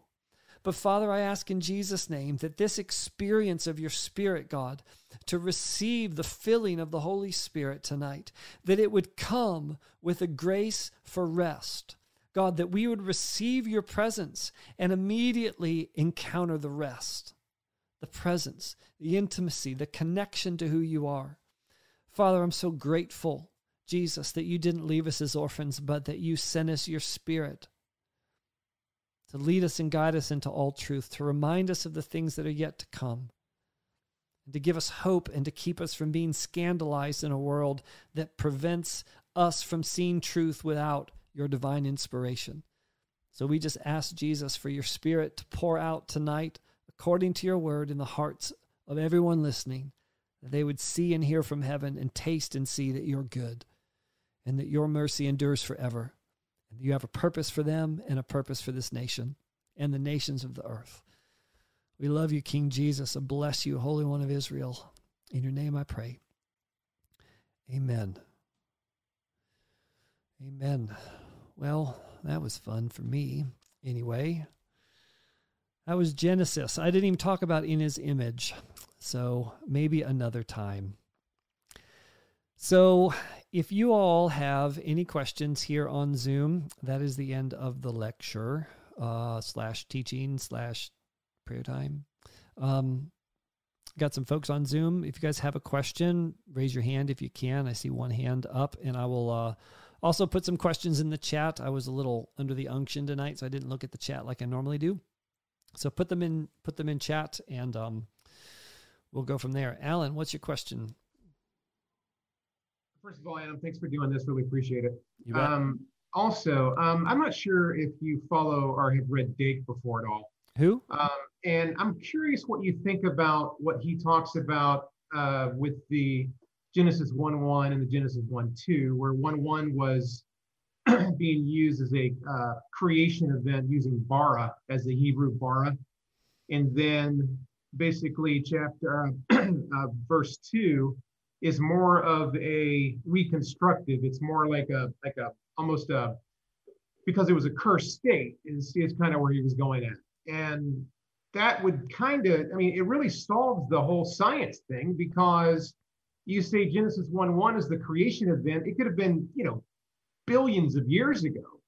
But the 1:2 is more of a reset where it reconstructs the day, the night, and things like that, where he's taken a chaotic earth and basically recreating it into like a reset.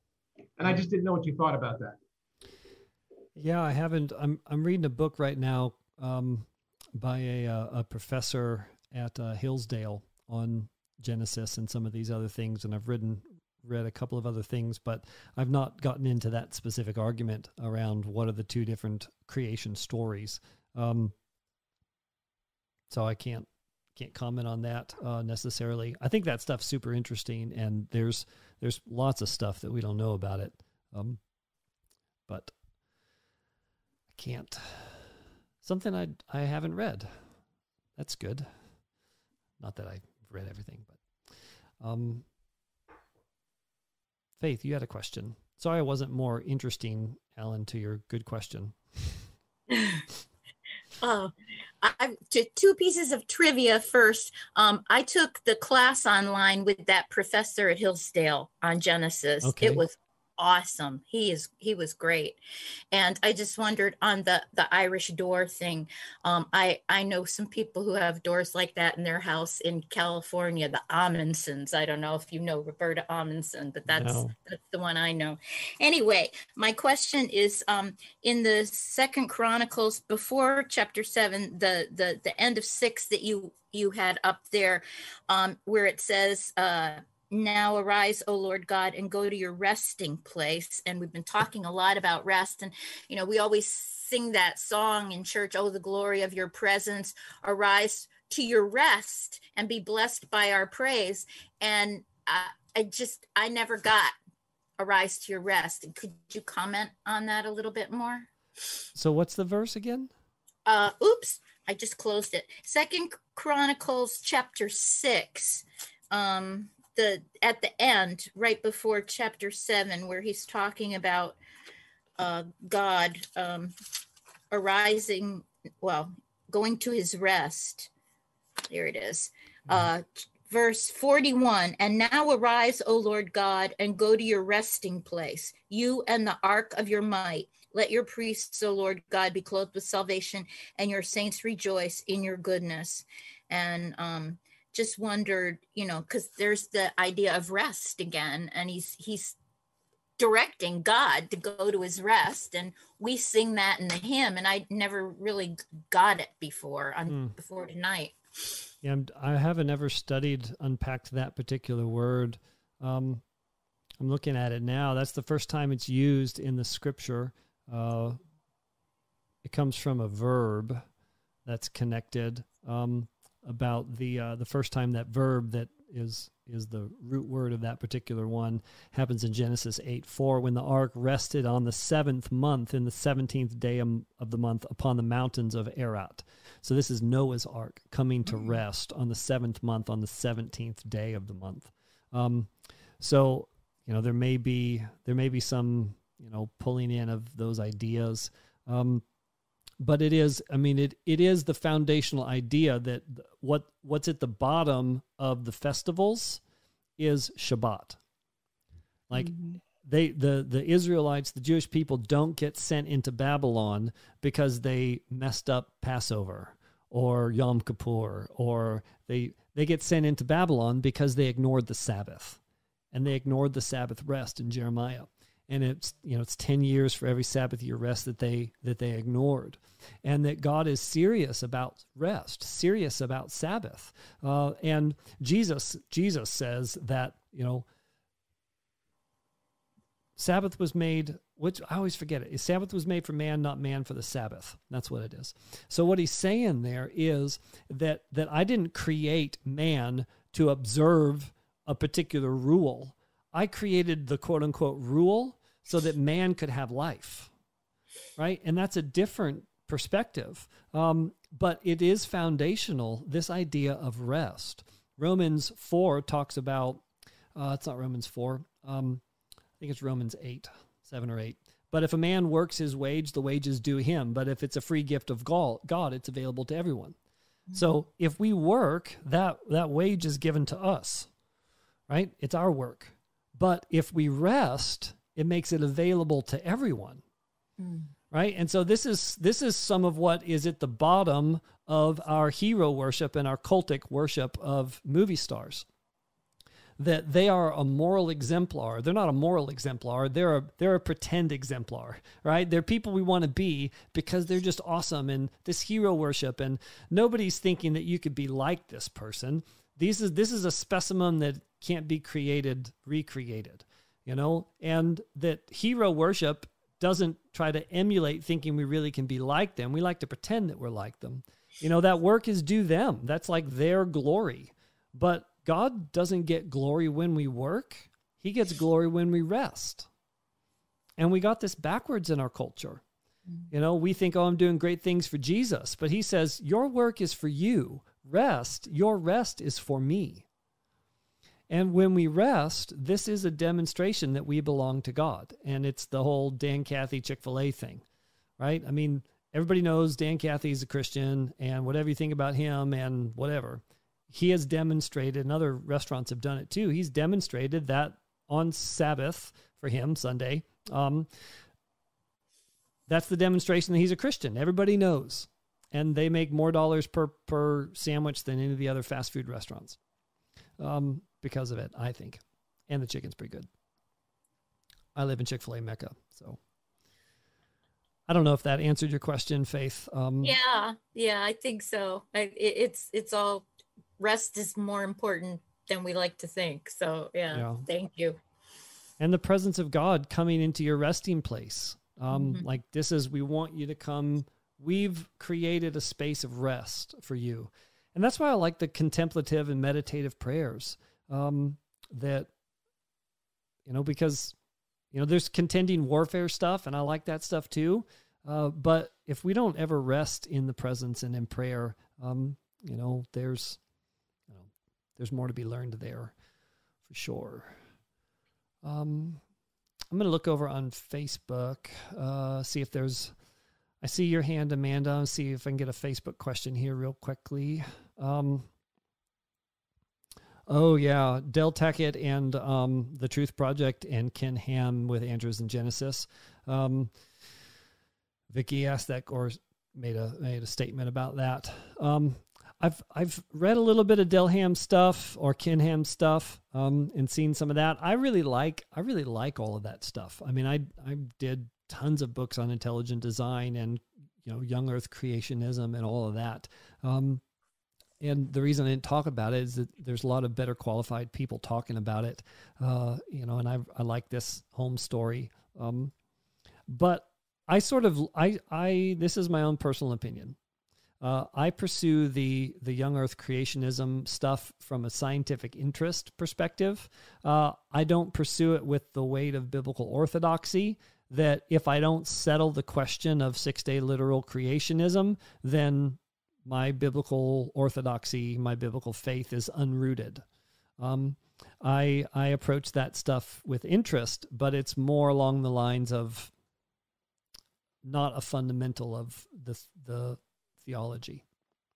So, and it could literally be 6-day creation, like that could literally be the case. I just don't think that carries the weight of biblical authority. There's lots of things that are true about the scriptures that don't carry the weight of biblical authority because, we discover them. Like the thing I said about light, that's cool, but it's not like, if you believe in your heart and confess with your tongue Jesus is Lord, you'll be saved, right? It's different. Amanda, what's your question? Well, I don't want to open a can of worms, but I don't think I can sleep unless you talk just a little bit about your census correlation with David doing the census. And can you say a couple of words? Yes. I mean, if you go to my website, I did a teaching on this years ago, back when I had YouTube channels and videos up for 5 years and 100 people saw him. But there's a good video about that. But the basic idea is that when David takes the Jebusite stronghold, when he comes king, he unites the tribes. He becomes king of a divided tribal alliance, and he unites Israel, and he gets the Ark of the Covenant back, and he brings it in. But he really wants Jerusalem. He takes it from the Jebusites. He establishes that probably because it didn't really have huge tribal affiliations amongst the 12, and he needed to be a uniter. He establishes his governmental throne, the governmental leadership in Jerusalem as the city of peace. There's lots of ancient stories and connections to that. But then he gets it in his heart that he wants to do the temple thing.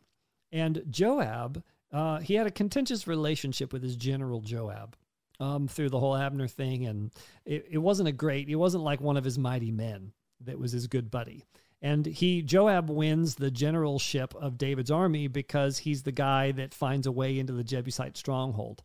And he climbs up through the shaft, Warren's shaft now it's called. You can go and look at it in the Hezekiah's tunnel in Jerusalem over in the city of David. So Joab finds that shaft and crawls up it and takes the city. And so he gets the generalship. And then David says to Joab, his general, look, I'm going to take a census. And Joab says, don't do that. God will be angry with you. Don't do that. And I think it's interesting that David tells his military general what he's about to do. I think David had some concept that this maybe wasn't the best plan. You know, maybe we shouldn't just, never mind. So maybe this wasn't the best plan. If the filter goes off, you got to respect it. Wasn't the best plan, but David goes ahead with it. Why? Why is this a problem, right? Well, in Exodus, in this tabernacle story, when God tells Moses to build the tabernacle, I don't have chapter and verse, but it's in this Exodus 25 to 30 range. He tells him to build this on the earth and to take a half shekel offering for the establishing of the tabernacle, the presence of God. And that's how the Jewish communities continue to this day to count, because it was illegal according to Torah, the written word of God, the oral, not the oral Torah, but the Moses' Torah. It was illegal to count a Jew, to count a Jewish person. Because Moses didn't count, he counted the offering. So even to this day in synagogue, you need a quorum of 10 people to start synagogue. But if you go to a synagogue, you can't count anybody because the Torah says you can't count. So what they do is that usually they have a verse that they say, and it's different ones, but that has 10 Hebrew words in it. And if they can complete the whole verse, then they have a quorum to start. So it was a big deal that you don't count individuals because you're part of a community. And when it's the Eastern mindset, if you count a person, you've now segregated that person, and they don't even want to do that. So we are a community. And yes, we need to know some of the numbers of how many people have a quorum, but this is to establish, they could establish the community of God through a shared scripture reading. So I believe that God is angry, and the scripture literally says, and Satan incited David's heart to take a census. Okay? Well, his military commander says, don't do it. He knows that he shouldn't do it. Why does he do it? Well, I think it had to do, and this is my, interpretation here, but I think that he did it because he wanted to build the temple all by himself. Because he had all this wealth, he had it in his heart, and God told him he couldn't do it. But he was like, okay, well, if I can't do it, then I'm just going to count and see how many people we have to build it.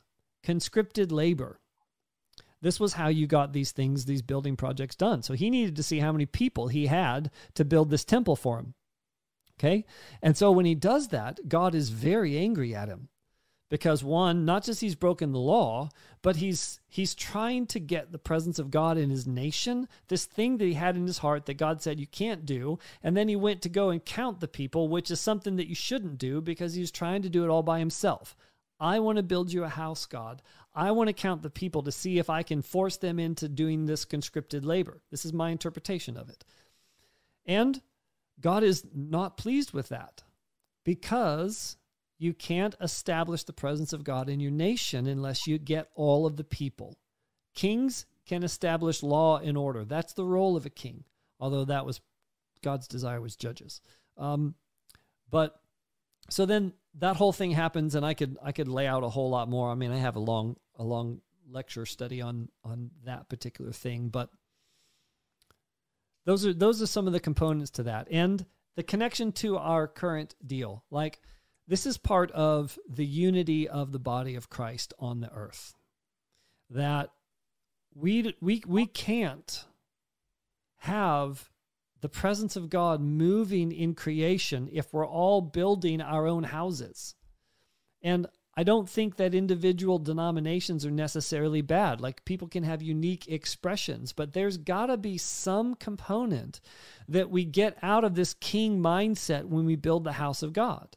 That we establish our justice and we establish our thrones of religion in individual circumstances or cultures or demographics or neighborhoods. Like, there's another way of inviting in the presence of God to the nation, expanding and witnessing that out than just building another temple to God.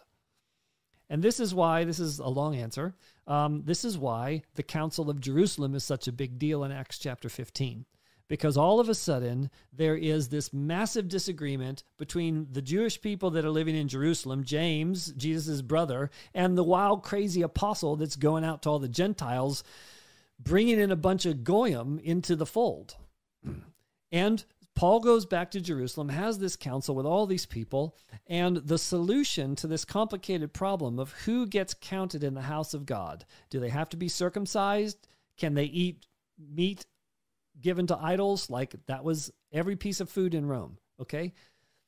The answer to that is the prophecy of, I think it's Malachi, when he says, "And I will rebuild the tabernacle of David that has fallen down." That is the solution to the problem of the Jew and the Gentile working together. Well, how is that a solution?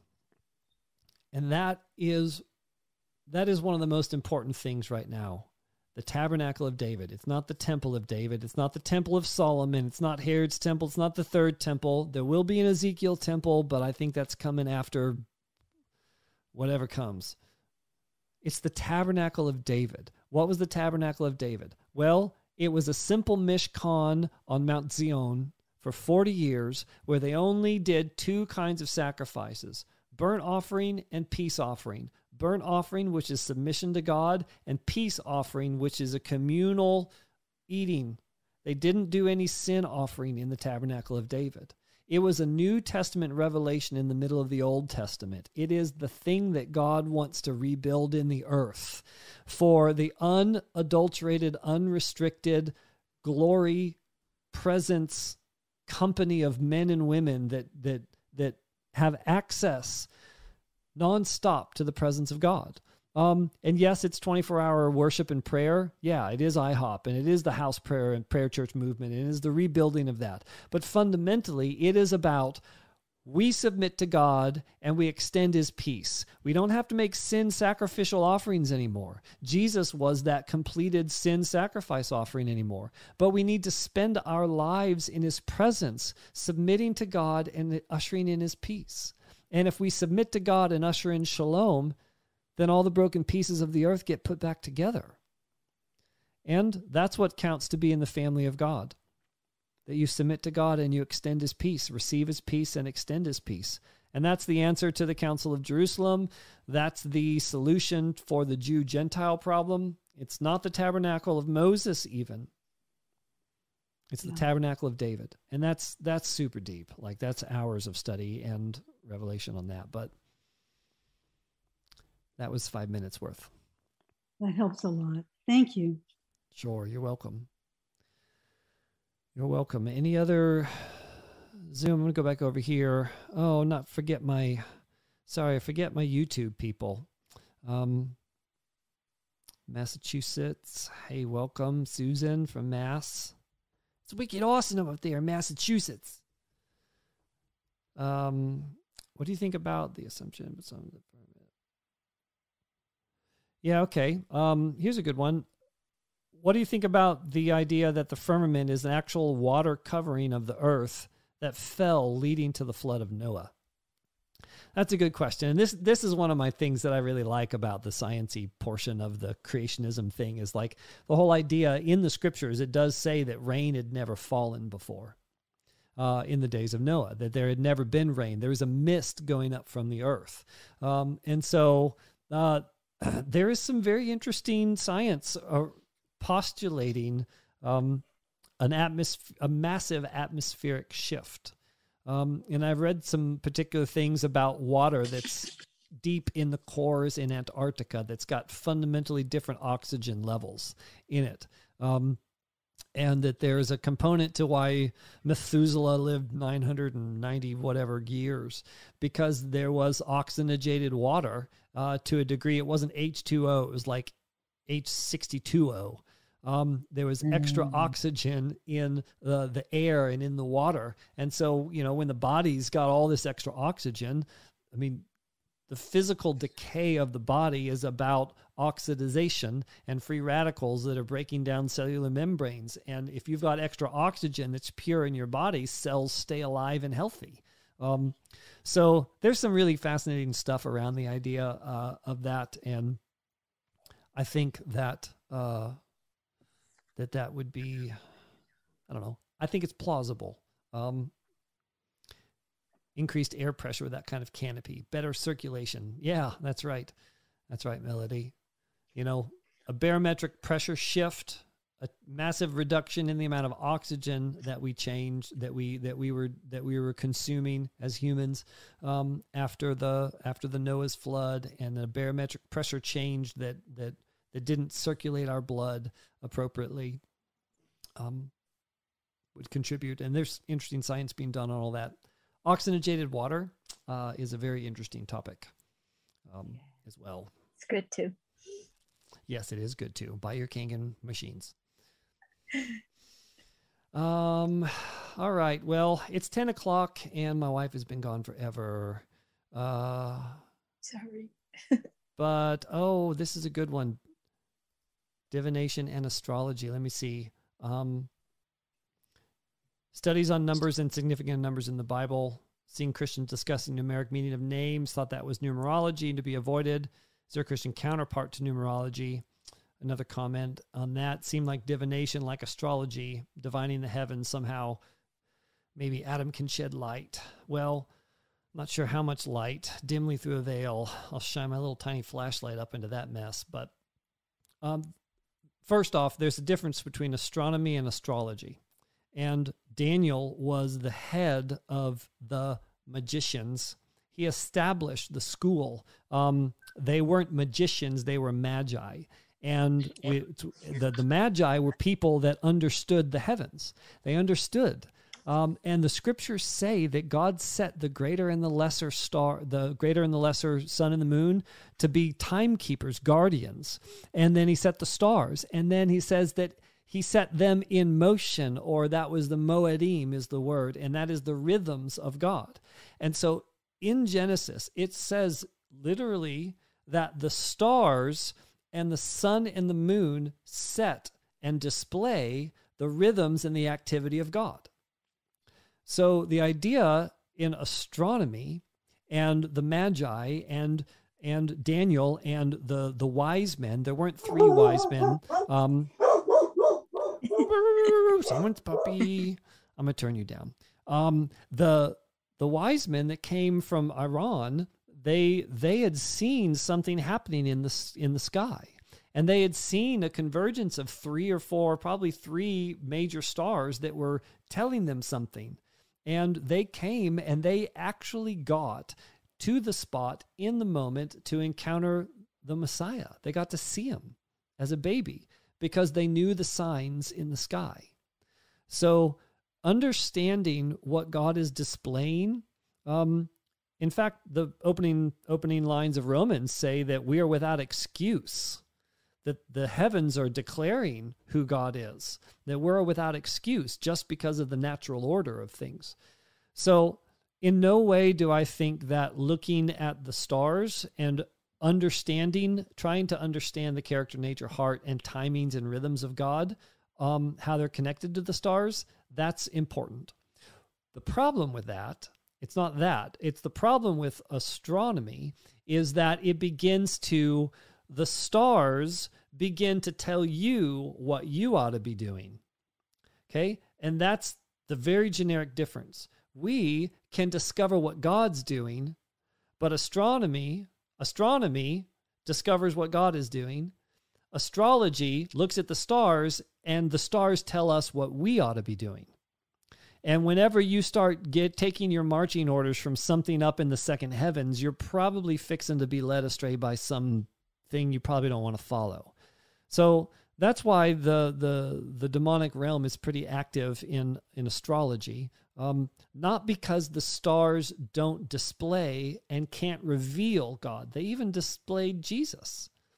But when we start taking our marching orders and whether it's a good time to conceive or when we should plant our businesses and all those kinds of things that astronomers do or astrologists do, you can get into error pretty fast with that. As it relates to numerology, yes, the Kabbalists do a lot with numerology, and they do some interesting things. And again, everything that comes from God has a way that it gets twisted and perverted to lead us astray. That's the devil's plan. That's all he can do. Twist and pervert. So the numbers, the biblical numbering in Scripture is, I think it's a very profound piece of the puzzle. We saw tonight just how significant 7-day cycles are. And what does it mean when you see the number 7? What does it mean? What does it mean when you see 3 days? Look through the Scripture and see the 3-day stuff. 3 days in the belly of the whale, 3 days in Sheol or wherever Jesus went. 3 days of preparing yourself to go and meet God at Mount Sinai. 12 is a big deal. That's government. 5 is Torah and God's law. If you ever want to do a fun study, go look up about midnight. Google about midnight, find that phrase, and see what happens at about midnight. That phrase throughout Scripture or around midnight. So time and numbers do display particular things.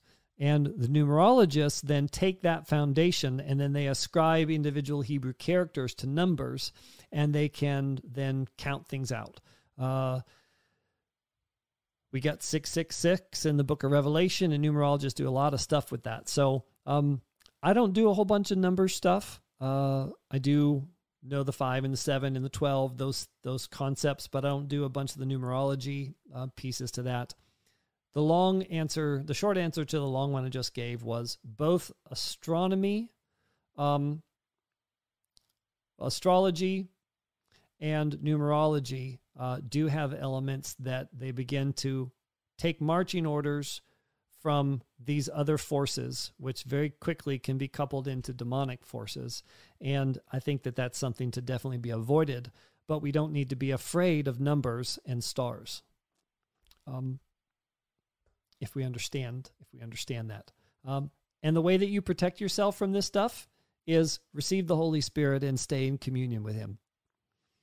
You know, the best protection in your marriage is not a porn filter on your computer. It's a healthy relationship with your spouse. Okay? That's the best protection. Okay? And there's a lot of darkness and a lot of evil out there. And we don't get safe by staying away from evil. They put the sickest people in the most disease-free places in the hospital. Okay? The NICU and the ER and the ICU, there's no germs in there. You don't put healthy people in really clean environments. You put sick people there. So the best way to stay healthy is to have a strong immune system, which is why masks are stupid. And The best way to be protected from numerology and astronomy and all the other darkness in the world is to stay connected to Jesus. Receive his Holy Spirit. Let him fill you up, lead you, and guide you into all truth. And stay close. Abide, and you will bear fruit. So with that, I am going to sign off for the evening. Here is my outro music. Thank you all so much for joining me tonight for the weekly study. We'll be doing something, next week. Next week I'll have a puppy in my house, so hopefully it won't be too chaotic. We're going to get a puppy in Dallas for my children because they asked Jesus for a puppy, and apparently he gave one to us. And it cost me a lot of money. Thank you, Jesus. So thank you all, and I will talk with you all again next week when we do the next one inside of Genesis. So good night, everyone.